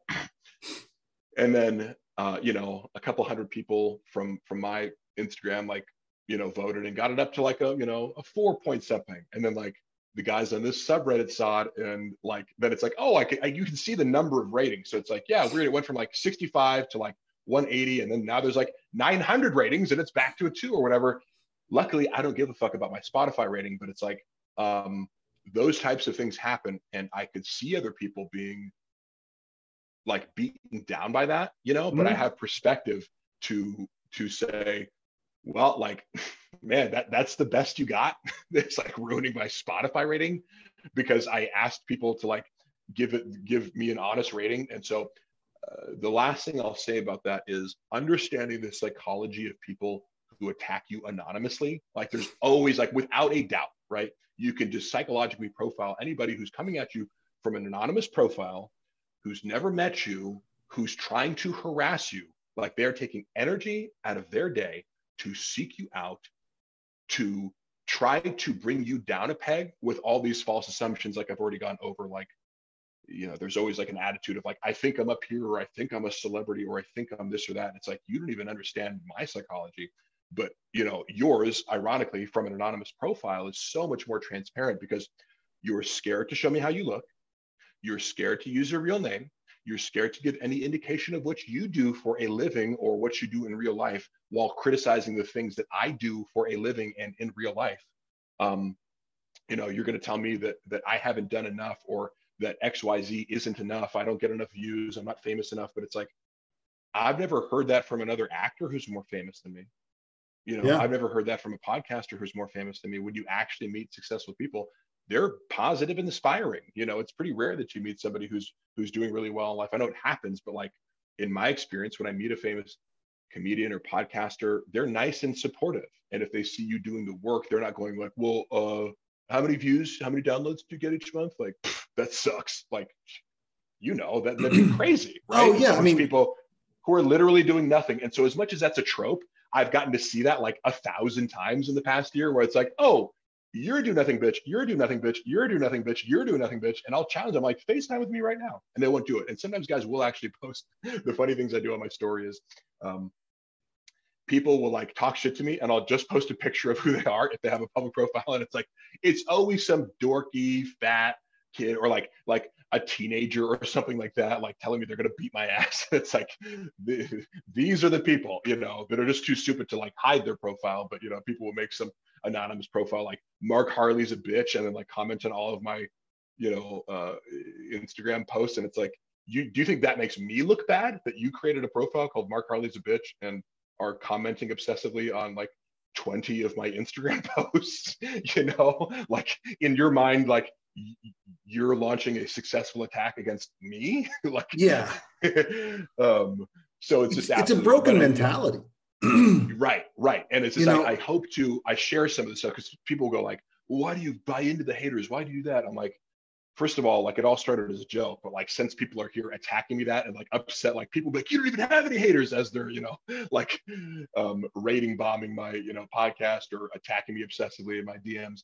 Like they're really triggered by the idea that I'm making a joke out of haters while they're being an actual hater. But you know, I share some of this stuff because like I hope to help people deal with that, because not everyone like has the insight or has like dealt with it enough to like be sort of calloused by this. But you know, I hope people can see it's like it's always the same person. Yeah. And it's always the same person. Yeah. You've got to have that strength of staying true to what you're doing and who you are. Like we have a mutual contact, the Harry artist. Yeah. You know, great guy. And about a year ago, we were chatting, and it was about a year and a half ago, 2 years ago, I was on the podcast, and we chat, you know, almost every day. But he goes, hey, how are your numbers doing? And I said, oh, they're, you know, I took a month off. I'm going through a divorce. So, you know, I just want to take a month off because I didn't want that negative energy to infiltrate my podcast. So I wanted to take some time to be with me. And, you know, if I'm going to have a drink or, you know, be chatty with someone and it comes up, I don't want to be the weak bitch who starts whining about life. So, and he goes, well, how are your numbers? I go, they're okay. Because you're doing like $1 million a month. I said, yeah, but I was doing enterprise level global marketing as an experiment to show awareness versus subscribers. Yeah. And he's like, wait, it was all just, I go, dude, I've been doing communications and marketing for 25 years. Yeah. My life is about turning knobs and seeing what happens. Yeah. This whole thing is, I mean, from famous people to people who aren't famous, who have become friends of mine because of this podcast, is why I do it. There are, you know, I've got some great people who listen. I'm very, pardon me, blessed with the encouragement and, you know, all the things I've gotten. But like, I took a month off. People were like, oh, you weak bitch. Oh, you're going through something. We all are. You know, I was like, hey man, I'm just not voicing it. People were actually saying that to you? Oh, they were emailing me. Yeah. So crazy. And I was like, okay. And then you know, someone came and they're like, oh, I see your numbers dipped, man, faking it. And I was like, well, here's what you do. Super simple. Outside of Facebook and Instagram, there's 900 other social media channels out there, and they're global. Yeah. And there's some that are specific to countries that they really hone in on those. That's theirs. And I put a profile up on all of them. Yeah. And then I would post and ghost. So I just post it, tag it the right way, you know, figure out their system, tag it and leave. WhatsApp, same thing. I was in every podcast channel on WhatsApp that I could be in. Now, would people listen or click on? Absolutely. Did they subscribe and stick around? Fuck no. Because it was just, can I get awareness? Now that's the funnel, right? And then how do you bring them in from awareness to subscribers to people who are passionate with you? And then how do they take that passion and influence it out to their network? Yeah. But it was an exercise of enterprise level marketing that I was doing with a company. So it was just showing them how it can happen and why, and what the benefits are and what the pitfalls are. Yeah. And it's funny because no one else knew that but me. Yeah. So then you get these haters coming in and they're like, oh, fuck you. Oh, and I'm like, y'all don't even know what I do. Right. It's amazing how people will predicate a lot of this hate on. It's like, oh, you didn't even like now, like, and sometimes I will correct them because it's fun, but it's like most of the time you're making all these, like people will hate on Brendan Schaub. That like, for example, they'll come to like my page to hate on Brendan. It's like, motherfucker, like, cause he's not reading his social media comments and that bothers you so much. You have to like talk shit about him to me. But one of the things, for example, like he is doing all his shows in his own podcast network now, the Thick Boy Studio. He's doing everything in house. And so his Below the Belt show left Showtime. And everybody's like, oh, Schaub got fired. Like they're coming to my page, like, that's why your boss got fired from Showtime. I'm like, but that's just not true. So like when you come out and say something that's not true, like for example, when people, one of the things that people love to do online is like call me old, like as if that's like a devastating diss, like, but like use a specific age, like that's when you're 60. And it's like, but so I'm not 60. Do you think that bolsters everything else you're saying or undermines it? You know, Yeah. like if I'm 60 and my podcast also sucks, like, do I have to cut that diss in half too to make it accurate? Or like, you know, so when you're coming at this and making like a false accusation because you don't know what's going on, but are pretending and behaving as if you have the full picture, like, do you think that diss predicated on something that you have no idea what you're talking about, that's devastating to me, or that exposes you as not knowing what the fuck you're talking about? Exactly. But it's remarkably common, you know? Oh, and it's, you know, and it's funny. I mean, like, and I've heard people talk shit about Schaub, obviously, and Callan and others. Yeah. I've had the privilege to meet both once in person, just Yeah. once randomly. And then I've reached out to Schaub a couple of times on Instagram, just a DM, just saying thanks. Like he posted something that inspired me when he started the Thick Boy Bike Club. I was like, hey man, Yeah. you know what? He got me back into biking. I just want to say thanks. Yeah. Yeah. Here's the thing, folks. It's a pretty fucking crazy concept here. Really crazy. I want you to try it. Yeah. Be nice and respectful. There's a show on, I forget, the Spectrum, I think is what it is. It's called Joe Pickett. Yeah. Wyoming game warden. That was his dream, to be a game warden. And he was raised by an abusive drunk, and he's trying to be a better parent. And, you know, he gets some shenanigans. That's a TV show. But I found out who the guy was. I just messaged him. I said, hey, man, as a guy who was raised by an abusive drunk in Montana, never wanted to be a game warden. I had the weird desire of wanting to own a riding lawnmower and mow the sides of the road to keep the grass down so you could see deer easier. Like, this was my big dream. I said, but I watched your 10 episodes. I don't know you from Adam. You made me laugh. You made me cry. You made me think about my childhood, and you made me think and remind myself to always be a better parent. Thank you. Yeah. And this guy's got, I don't know how many hundreds of thousands of followers. Oh, who cares? Just putting good energy out. This cat the next day messages me.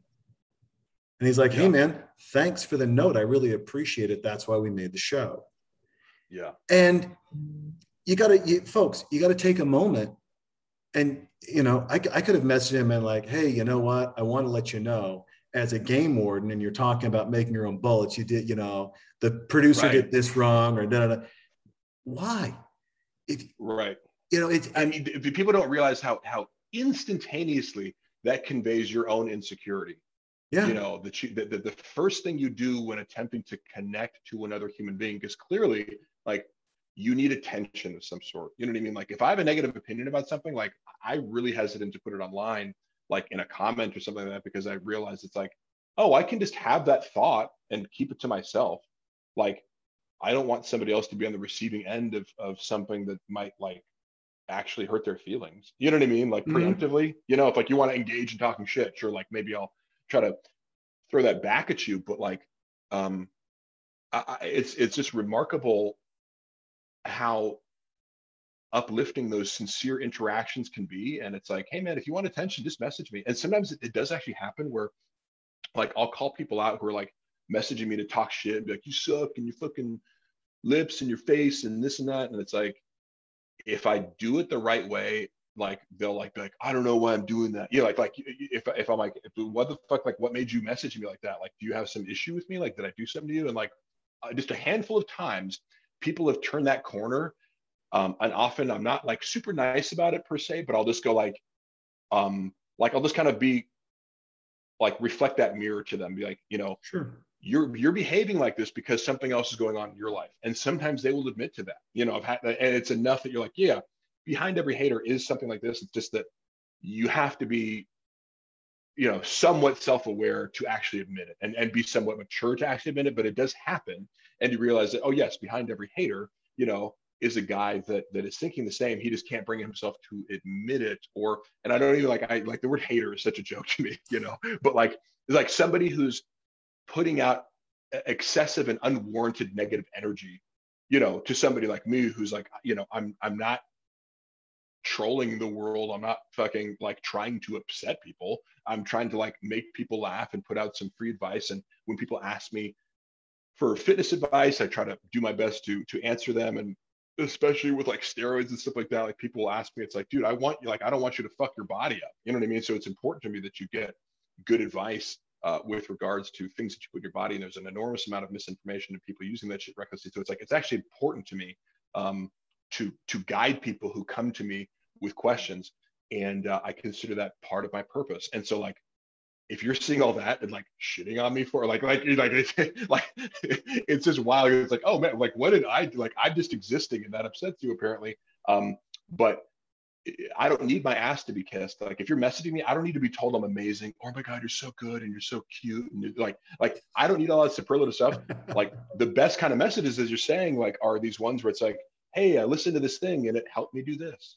You know, Yeah. It's like, fuck yeah, dude, that's really awesome, because that's the impact that I would be hoping to have. I really about trying to have an impact of like, oh my God, like he's so amazing at podcasting, you know, or whatever. It's like, I'd like, you know what I mean? That's almost like if I got a message like that, I'd be like, you know, I don't know who else you're watching, but I'm certainly not the best at this or whatever. Like I don't have an outsized ego to the point where like I need constant validation or narcissistic supply from people telling me that I'm like better than other people. Sure. But if I'm trying to encourage people and people write me to tell me that they've been encouraged in some way, or they ask a question and I answer, as I said before, and then they express gratitude, that makes me feel really good because it comes across as sincere, you know? It's interesting. You're talking about how you engage with people. I was during the height of COVID here in Austin, you know, I was busting some people's chops, talking about saving. We had the winter storm here in Texas, right?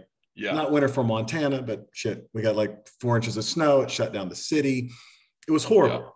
Yeah. And and they're like, you got to save energy, and yet downtown Austin's lit up. And I was busting some balls. I'm like, hey man, city leaders, turn some lights out. You know, you can't tell me to turn my lights out to save energy for the city, and then all downtown's lit up. Like, let's have some balance.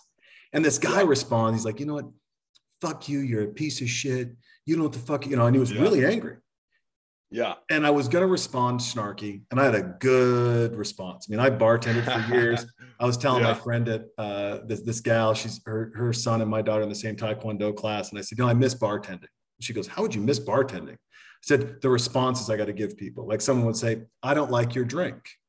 Make me a different one. And I would very politely look at them and go, listen, I don't go down to the docks and kick the sailors' dicks out of your mouth while you're working. So don't tell me how to do my job. Like it was just, I love the fun quips. And I was going to give this guy a fun quip. And I'm going to click on his page. And I clicked on his page, and it was, all these different groups. And it was at the end, life doesn't matter. I don't matter. That was his kind of his end tagline. Yeah. And I replied and I said, hey, I looked at your page. You matter. Yeah. And that's all I said. That's it. Yeah. And he's like, replied back, and it made me tear up. No one's told me that. Yeah. And it's like, okay, now I know why you're angry. Yeah. Now I know why. That's an important thing to realize, is like, because sometimes you don't get the benefit of that. A lot of people do attack me online anonymously. And it's like, I wish I could see you, because it would validate my thesis that like you're unhappy about something in your life and I'm a threat to you. But like when I actually see who these people are, and I see that like, oh yeah, like, I remember the first hater of the week I did for my podcast was like actually a disabled fat guy living in his mom's basement. You know what I mean? It was like the poster boy for like, what people joke about. It's like you're eating fucking, your Cheeto fingers on the laptop as you're, but he was like literally like on a ventilator. And it's like, I don't even have to be mean to you. It's just like, this is who my haters are, but I feel bad for you, but like, it's like, you want them to be more self-aware, or just like let other people know that like, yes, like the type of person who writes like that is usually a deeply unhappy person who probably doesn't think very much of themselves. So they want other people to feel the same way. But if I actually see that specific stuff in person, like, of course I'm going to have empathy for it. I don't want to jump on anybody and be like, yeah, you are a worthless piece of shit. Yeah, nobody likes you. It's like, if I see who you really are, I'm going to go, ah, like, yes, of course it's predictable. And most people like post anonymously or talk shit anonymously. When you actually get to see who they are, it's just like, yeah, man, like, and I'm not trying to like pile on. I'm just going like, maybe there's a correlation here between you trying to be verbally abusive online and the fact that like you think you don't matter, because you have no self-esteem. And it's, and there's not, it's one of the themes, and people are going to hear this and I'll get messages on it and good, is for a guy who lives in a world of such great physical health, it's amazing because the overarching theme for damn near 2 hours is mental health. Yeah. Is that mental push, is that mental health. And I don't think people realize how strong their mind is or how strong their brain is. Yeah. And so I'll ask you, when did you realize you could push? When did you realize your brain, your motivation could take you from 3 sets to 5? That's another really good question. And I'll try to I'll answer these with the first things that come to mind. Sure, please. There might be a better answer, but I know that I'll go back to skating and actually I'll use 3 quick examples. One, so I started out skateboarding and then I moved to Northern California with my family after my dad lost his job and our home got foreclosed in Southern California. We moved to Northern California. I had to start over with new friends, new school, everything, And the cool thing was aggressive inline skating, grinding rails, with rollerblades and whatever. And skateboarders are it's gay, but it's it's another thing where it's hard to learn and you fall and you have to master these tricks. I remember there was a little spot I could skate across the street from my house. That wasn't the main spot that we skated. I would go to this rec center, a mile from my house. And there was this little spot that I could skate across the street. And when I wanted to show off a trick, I would go there and do the same trick 100, times in a row, on my own or whatever the night before. And I think that was probably just something off the top of my head where I remember the enjoyment of sort of doing something obsessively, like perfecting something on your own, at night, no one else is there validating you, but it feels good to get better at the thing, even as you're getting out of breath and you're getting sweaty and it's physically uncomfortable and you're falling and you're fucking up your hands and scraping your knees. But at the end of it, when you achieve some sort of mastery or do something that you couldn't do at the beginning of the night, now you can, it feels really good. Secondly, I remember when we started, I've never been considered myself very fast, but with football, I remember being oh yeah, we're doing 10 sprints. I'm going to beat everybody on the 10th one. I might not beat you on the first one, but I remember getting attention from that. It was oh, I can I'm not going to be the fastest guy, but I'm going to run all of these as hard as I can. And eventually people are just going to start quitting, and I think I used that to my benefit because I would play every down in football, offense, defense, special teams in high school. And it wasn't I was the biggest or the strongest or the fastest, but by the end, I had the drive and the will to run, all the way, I would run people down, for example, as, one way to get a tackle when people would give up, if they're on the other side of the field or whatever. And then also with wrestling too, I would notice I could beat some of the smaller guys in the runs. We'd start off every practice, with a long distance run. And I'm I'm one of the bigger guys. I shouldn't be beating all these guys, but you'd go and do it just to kind of prove to yourself, that's a mental thing. It's not an athletic ability thing. You know what I mean? Mm-hmm. Pushing through long distance often comes down to, I'm not talking about a cross country race where these are all technically sound runners who are running for, a PR. This is about just going, are you going to cut the corner or are you going to fucking bust your ass and finish first or in the top 3 or whatever? And so I guess I got, you will get attention from that. You will get validation, but it feels good because I just kind of realized I'm oh, I can kind of out mental these people. There comes a point that you see through sports that you could you just see where your advantage is and you're and I'm going to keep pushing. And this person, they started off fast, but I'm going to get them, by mile 5 or whatever. And I also, for the first time, I started off high school not thinking I was stupid, but I was I'm just not good at school. I think I had a 2.0 my first semester. And by the end of high school, I had a 4.17 or something like that, with honors classes. And for the semester, my overall grade point average probably was a 3.8 or a 3.9, with all the semesters together. But there was a point when I was a sophomore, I'm there's fucking no reason, for me to be getting C's, just fucking figure it out. And I had this self-talk where I just decided that I was going to get A's. Not that it was any sort of big, aha moment other than just like, fuck this, I'm not going to fucking lose, you know? Yeah. Like I'm not going to let myself fucking, you know, because like once you start enjoying that competition, which I don't think, like when I was a freshman first semester, I wasn't enjoying the competition of football. I wasn't enjoying the competition of school. But then once it clicked in for football, I just kind of used the same analogy of like, you're just looking around going like, I'm going to beat all these fuckers. And I don't care if like they're supposed to be the smart kids. And that kind of became a thing that was like enjoyable too, when it was like I'd have other kids like in the honors class or whatever, be like make some sort of reference to like, well, Mark's the dumb one, or Mark doesn't belong here. Or like, you know, I remember going up and doing a physics problem in front of the class, like, because like I was in an honors physics class and the professor was like, who did the homework last night that you could come up and like show how you did it? And like nobody raised their hand. So I'm like, I'll do it. And then I go up and do it. And like, before I did it, actually, some guy was like, oh, his brother probably helped him, because my brother's like this really, he's like a math PhD. And like at the time was like, you know, a year older than me and like known to be really super smart.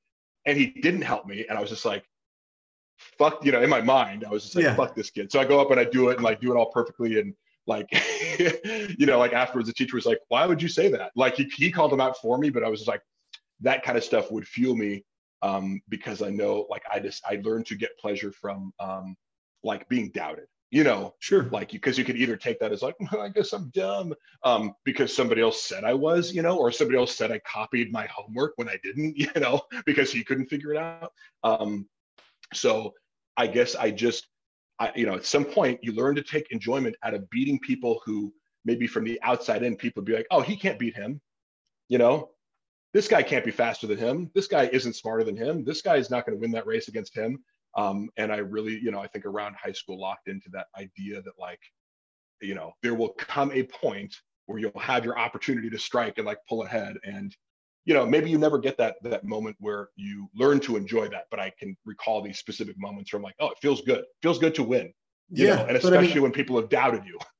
Absolutely. And I wonder, you know, that's got to transition now professionally into where you're going, where you are today, obviously, and then where you want to go, right? I mean, because now you're not living for today, you're not living for tomorrow. You've got a strategy. You can look at it, break it down, and go, oh, this is going to be a shitty, hard growth experience here. But if I can overcome it and learn and own it, I mean, I think that's the other.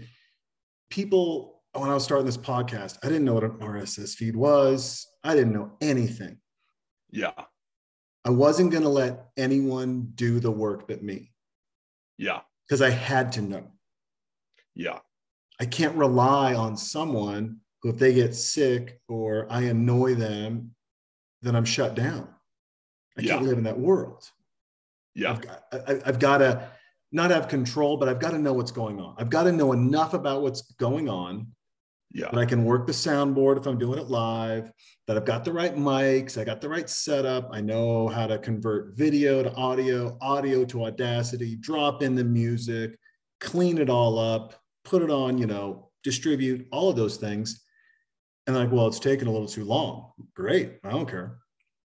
I'm not the sharpest crayon in the box. I'm not. But damn, if you're not going to give me the fucking respect I deserve because I'm going to learn it. Maybe you got to the top, but you've got a team of 9, right? Right. I've got a team of 1. I can build my team of 9. You can't live without your team of 9. Right. That's a really cool idea too. And I also think that like, that makes me think of how all your successes, like, they're calibrated against what you know you've been through, right? Because a lot of people like to go, oh, you know, whatever criticism, you know, like I said before, you're a failed actor, your views aren't high enough. And it's like, you don't realize, like, I'm proud of every single view that I get on my podcast, you know, because my expectation is 0. You know, like the worst case scenario is 0. The worst case scenario is I book no acting job. So everything on top of that is a bonus. And you don't get to decide what I'm going to be happy about. You know, I'm happy about every person that comments or reaches out or says that I've affected them in some way. That is so much more important to me than a number or whatever you're coming to my page to say, you know, to find some arbitrary metric by which to criticize me. But furthermore, especially with the podcasting game, it's like, you do have to bite the bullet and go like, I'm going to suck at this at first. I'm totally aware of that. Like, and guess what? I don't give a fuck. Like, I'm going to continue to mainly like be consistent and just try to get better each time in some vector, much like, working out, where it's like, I may not PR in every single way, every single time, but I could add something here. I could take a little less rest or do a little bit more weight or, push a little bit harder, like find that one little thing to improve upon. And then when you look back at the end of a year, you will have made improvements. Mm-hmm. And, so that's what I think of now. Yes. As, specifically in terms of podcasting, it's like, it can be rough. Like I remember like first, like listening to myself, like talking like, oh God, like, no, I didn't say that. Did you? Like, but you force yourself to do it. You force yourself to listen and acknowledge where you need to improve and then try to do a little bit each week. And then, my eyes are on where will I be 3 years from now? Hopefully much better at this, and in the meantime, if I can reach some people and you spread a little bit of good information and encouragement, that's, those are the wins that will keep me going along the way.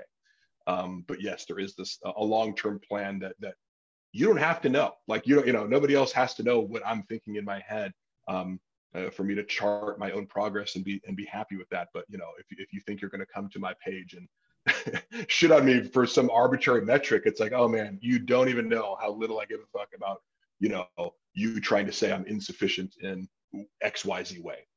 So yeah, it's I agree with you. And if you're finding, if you're one of those haters out there, to use that term, and you're finding a weak person that you're impacting, like, right. Yeah.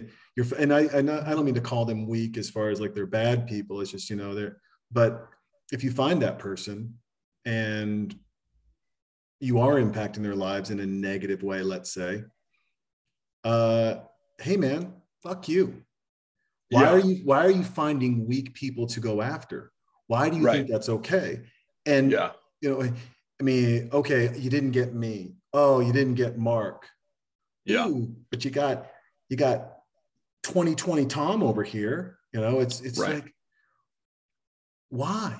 What? Right. Yeah. Cause that's the thing. People will also be like somebody called me having high functioning Asperger's the other day. And I'm like, that's not true, but like it could be. I wouldn't give a shit. It's like, oh, that's a devastating diss. But like what it's also saying is, so you're coming to attack me on the premise that I have like I'm not neurotypical, like I have like a disability, so to speak. Like I'm autistic, but you're talking shit to me online. Like what kind of person you're like, what does that say about you?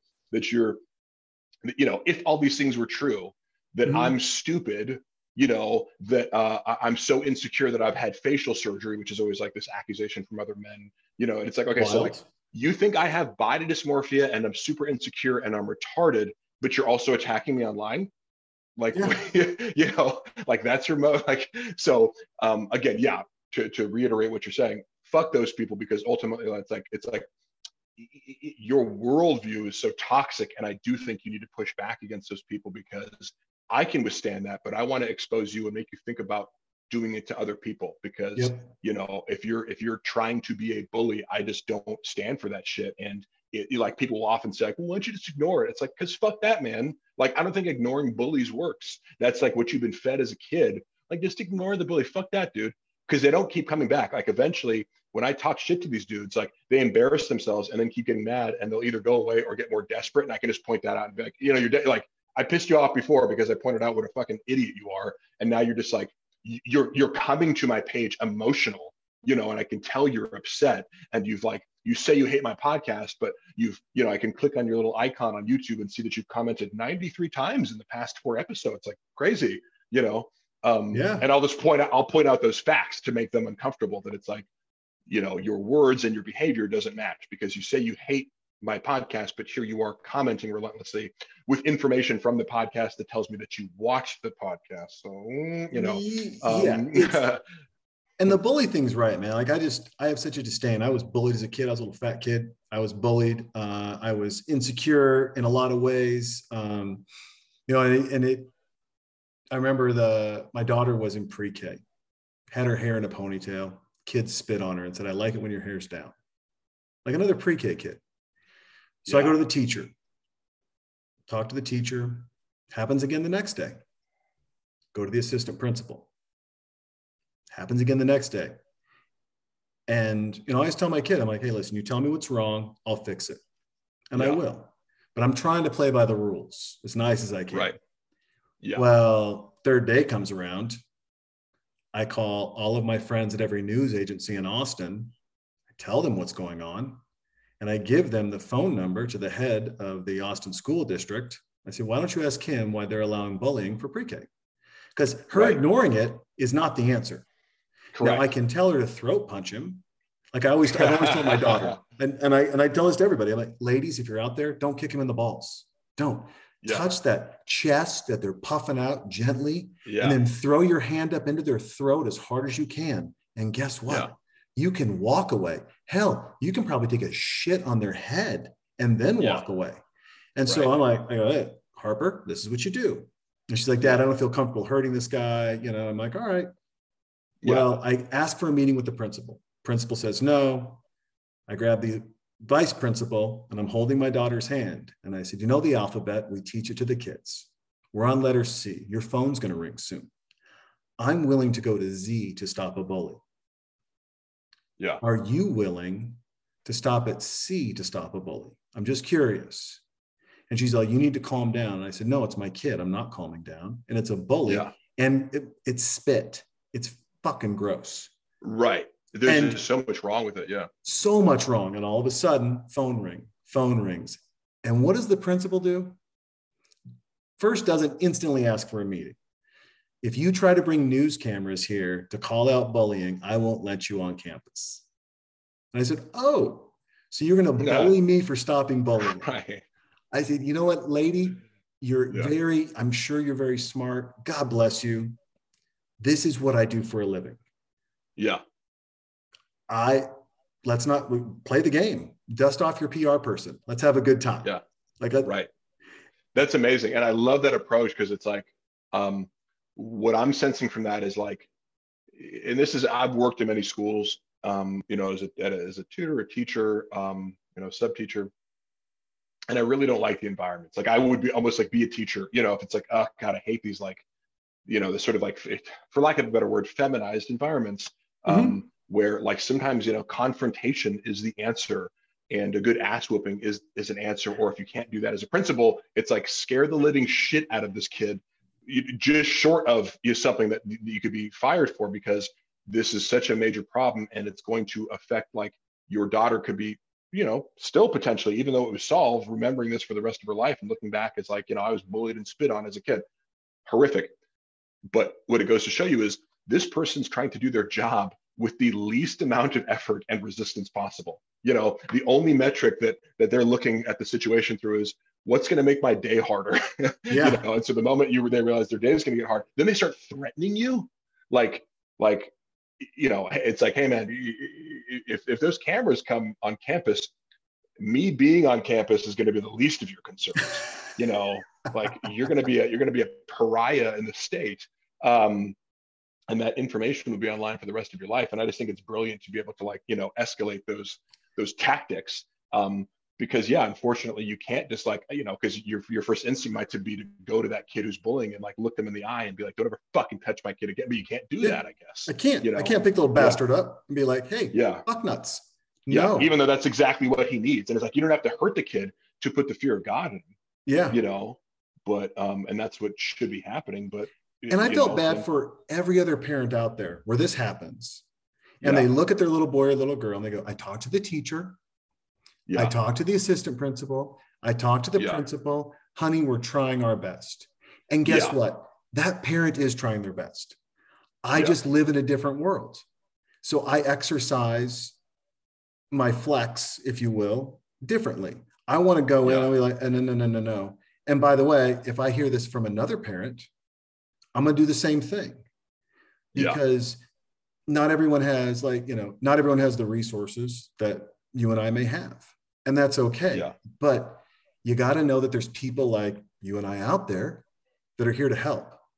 We're here to give insight and advice, and as well as being humble, knowing how to be humble. I think that's the other big missing factor in the world we live in today. No one wants to be humbled. I'm not going to admit I'm wrong. I'm not going to admit I fucked up. And I'm not going to put myself in a position to be humbled. And whether it's athletics or work or trying something new, it's humbling. Yeah. You got to do it. Right. Yeah. I think it's one of the most important things you can do. And a book that Chappelle actually got for me called Ego is the Enemy. It's so much of that. So many problems in life come from, like we hear the word humble and humility, and I'm humbled by this, and I'm just so humble, but it's like, it really is sort of like the opposite of egotism. And we see how like these if you have an out of whack ego, an inflated ego, any sort of ego issue, it really clouds your judgment in everything, and only through humility can we see the world accurately, and see ourselves as other people see us, which I think is so foundational, like having healthy relationships. Because how can you be in a relationship with somebody like seeing yourself as differently than everyone else sees you, and specifically seeing yourself as much better or more capable or special than you really are? It just creates this like imbalance as far as, are we standing on the same ground, or you think you're on a mountain, and like you think I'm down here, and like you think you just like you think you can just spit on me whenever you want, and that's okay. Yeah. And that's gonna be an issue. And for that kid, even, it's like, it's not just about your daughter, it's about the kid who's doing the bullying. It's like he's gonna learn this lesson one way or another. You know what I mean? Like, you want this kid to be a bully for the rest of his life and have some like end up in jail, or have some rude awakening where like, nobody's his friend. He doesn't get like that can only go down a certain path.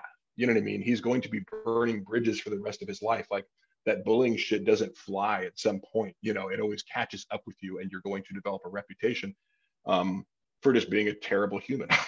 And nobody will want to be around you, and you're going to be, unhappy for the rest of your life, and not realize like, because like people who are still bullies as adult and don't realize it, it's like they're not happy. They don't have a lot of friends, or they constantly are running through friends. And like, if they knew what was going on, they would fix it, but obviously they don't, and so giving a kid the gift of self-awareness at a young age, I think is paramount as well. It's crucial. It's absolutely crucial.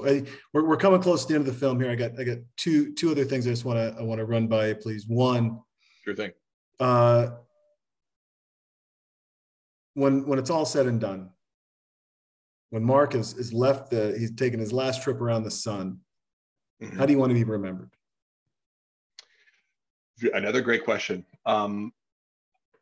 The first thing that comes to my mind is when my dad passed away at the age of 59, a lot of things that I heard from other people were like the special impact that he had on their lives, that like he made their day. And somebody like, a friend of mine who I'd like, stories that like, I'd be friends with this person and I still didn't know the story about how my dad had affected my friend or my cousin, like in-law or something like that. But one thing he would do is he would send newspaper clippings of like relevant stories to people. Like if you had an interest in like, Taekwondo, he would like see something in a magazine and he would like mail it to you. Right. That's and so like awesome. I would find all these people were coming up to me at his funeral because I eulogized them and telling me like, and I have my own special connection.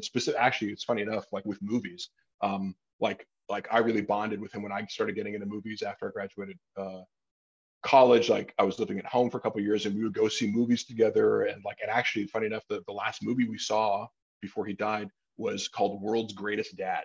With Robin Williams. Yeah, it's crazy. And we also saw Robin Williams perform together twice randomly. Like we went to the Throckmorton Theater in Mill Valley, and Robin Williams lived in the Bay Area, and he like twice we were there, just like expecting to see No Name Comics, on a Tuesday evening, and Robin Williams dropped in twice. So it's like this really special connection. And I'm big into the Myers-Briggs personality archetype test, and they have the same personality type. So my dad was kind of like this natural like improv, like entertainer, storyteller kind of guy.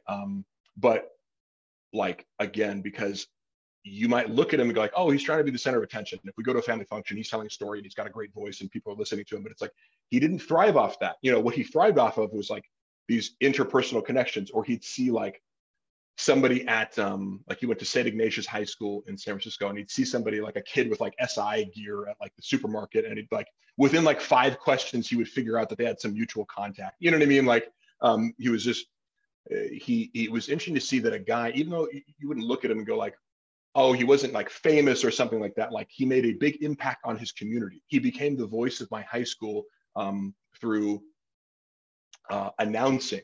So like his dad was an abusive alcoholic as well. And kind of like shit on his dreams to go into broadcasting, right?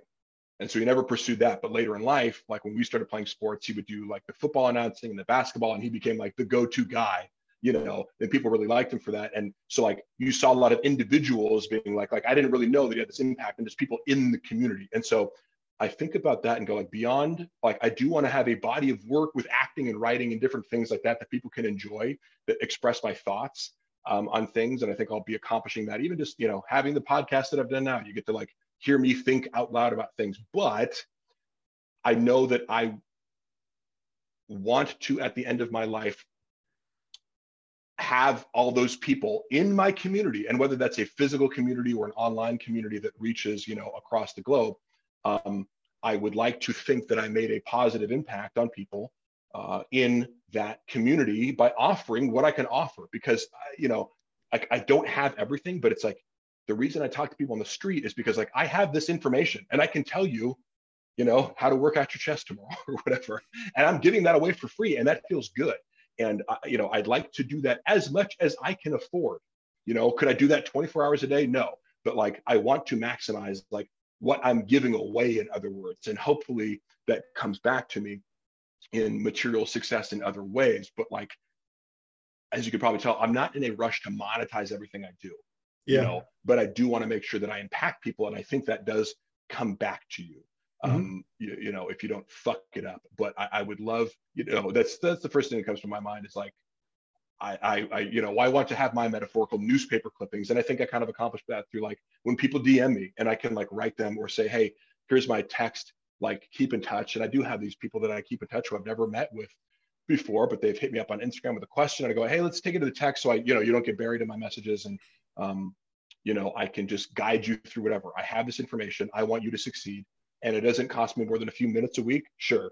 I can give that to you. And I'd like to keep doing that for as long as I can do it, to offer what I have. And because, I hope that other people do the same. Yeah. Right. Yeah. Your ideal dinner. Who's at the table?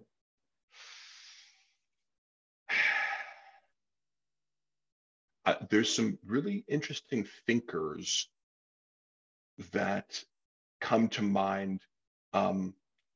Probably somebody like a Sam Harris or Christopher Hitchens. Christopher Hitchens, I think, has one of the best voices of all time too.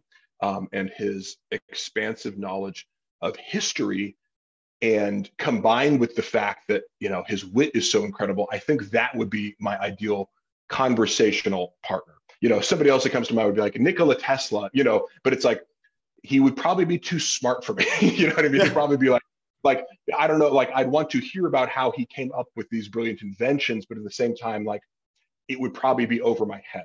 Whereas I know if I talked with Christopher Hitchens, it would at bare minimum be entertaining and enlightening, because we could talk about, like he could explain things to me about history, or just, also, take a contrarian position on anything. And I think that's the type of conversation that I enjoy, where somebody, and that's why I love hanging out with stand-up comedians, because it's all about having like, what's your original take on something that's happening? And, how can you relate that back to some historical issue like that, when he came out with like, why women aren't funny, even though that's not what the article really was saying, but it's like, it was like an evolutionary evaluation of like why men are incentivized to create humor more so than women. But people are going to latch on a headline and respond to like something that he isn't even saying. But I was like, I always just loved his ideas and loved that he had the balls to be like, I'm going to write an article saying why women aren't funny, and take all the heat, and not like back down or apologize or change what I'm saying, and just be like, yep, I said what I said. And you can read the article again if you didn't get it the first time. So I like that. I like that a lot. It's true too. I was reading an article about that, why women aren't more, there aren't more stand-up comics for women, why women aren't funny. And I think about the way I raised my daughter. She burps. I'm like, hey man, You know, I got her a sticker. I put it on her little workbook thing for school. And it's like, it's okay to fart. Because there was a couple times I'm like, hey man, why do we really have to rip ass right now? I mean, you know, we're hanging out. Right. Whereas if it was a little boy and he farted now, I'd be like, it better stink. If it doesn't stink, you're wasting my time. Right. You know, there's a lot of socialization pressures. And because like I'm sure we both know many, many, many funny women. It's just the incentives are different. Guys use comedy to get laid. Like it's not that women can't be funny. I know so many brilliant, you know, female comedians, but it's like there's massive incentives for women to be more feminine and more docile and be like, you know, if you want to get married, like be as feminine as, and same with guys. It's like, you want to get laid, be as masculine as possible. You know, you don't have to be like, you can, you know, you can be gender neutral or whatever, like, but if your incentive is to get laid, like, that's why this whole like alpha male coaching kind of, you know, aspect of like YouTube and how to be more manly is you know, you can become very popular, sort of catering to guys who want to be more masculine because guys want to fuck. You know? They do. And you know, it's like it's fun. I mean, I've now just gotten over it. Now I'm like, if I find it funny and my kid finds it funny, I don't give a fuck. I told the other day, it's like, Dad, what's a fart? And without even thinking and instantly regretting what I said, I go, oh, that's just your poop burping. And and she's just like, okay. Someone farted in class and she goes, don't be embarrassed, it's your poop burping. And the teacher's like, hey, like, the fuck are you teaching your kid, man? I'm like, be funny. You know, just find that piece of wit, but also drop it so dry and just so sincere to people that they hold on to it. You know, like another 8-year-old hears it and is like, that makes sense. Yeah. Yeah, and it's true. Well, you know, it's something you have to think about as a dad because, like, you know, the funny women I know have always had dating problems because guys want to be the funny one. Like, I'm not intimidated by funny women because it's like, I don't like, I can be funny, you can be funny. Like, I want to laugh with somebody, but a lot of guys, if you're around a girl who's funny, it's like, oh shit, she's trying to like be funnier than me or whatever. Or a lot of guys are uncomfortable with that. So by encouraging that, there is a trade-off. It's like, okay, if you want to be like, if you want to be like this perfect feminine little princess married off, like, sure, don't ever make any jokes and you know, you could promote that if your end goal is to have your daughter married off as quickly and efficiently as possible. I don't think that is, you know, if it's a matter of like encouraging her to be herself, then yeah, you have to like, you know, let go of some of that, you know, sort of a feminine ideal as far as, you know, trying to train your kid to behave a certain way. But I think it's all good. It's like, you know, but just know that like, yeah, like not everybody is into funny women. You know, not everyone wants to think that women are funny at all. I think we both happen to totally accept the fact that lots of women are funny, but there's still a lot of guys out there who do not like that notion, you know.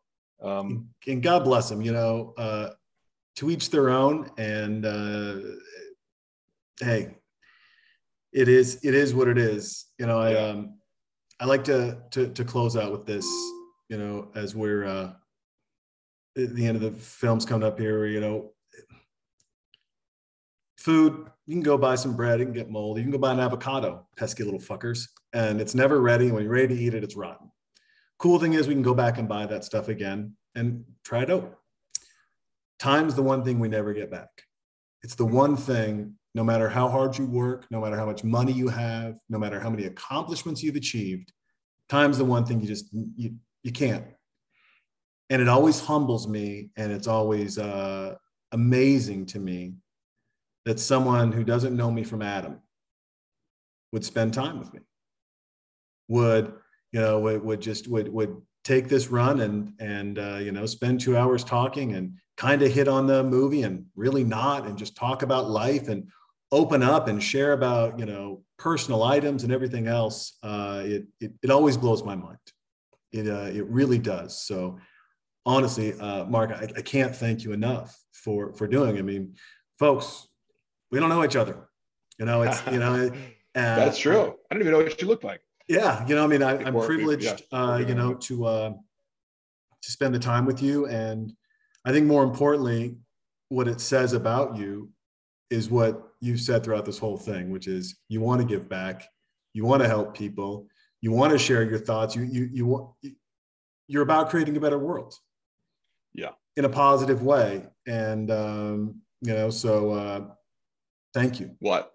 You're very welcome. And I'll say this to finish off is I have many things that I've done in my life that I regret, but having a good long form conversation, I don't think I've regretted once. So, I've learned from that, that although you're not always in the mood, and I'm waking up at 6:30 and yeah, you got up early, not brother. necessarily, not necessarily the first thing that I choose to do on a given weekday, but I know, like exercise, at the end of this, I'm going to be happy that I did it. And that's the case here. Well, thank you. Thank you so much, man. I really appreciate it. Tell everybody once again where they can find you, where they can grab your stuff, all that. Yes. At Hella Mark Harley on Instagram and all other platforms. And my podcast is Haters Will Say on YouTube, Spotify, and Apple Podcasts. So check it out. Give it a listen and let me know what you think. And if you have any questions about fitness or life in general, please reach out. I do my best to get back to everyone. It's sort of impossible, but I try to screen for the good, juicy questions. So hit me up.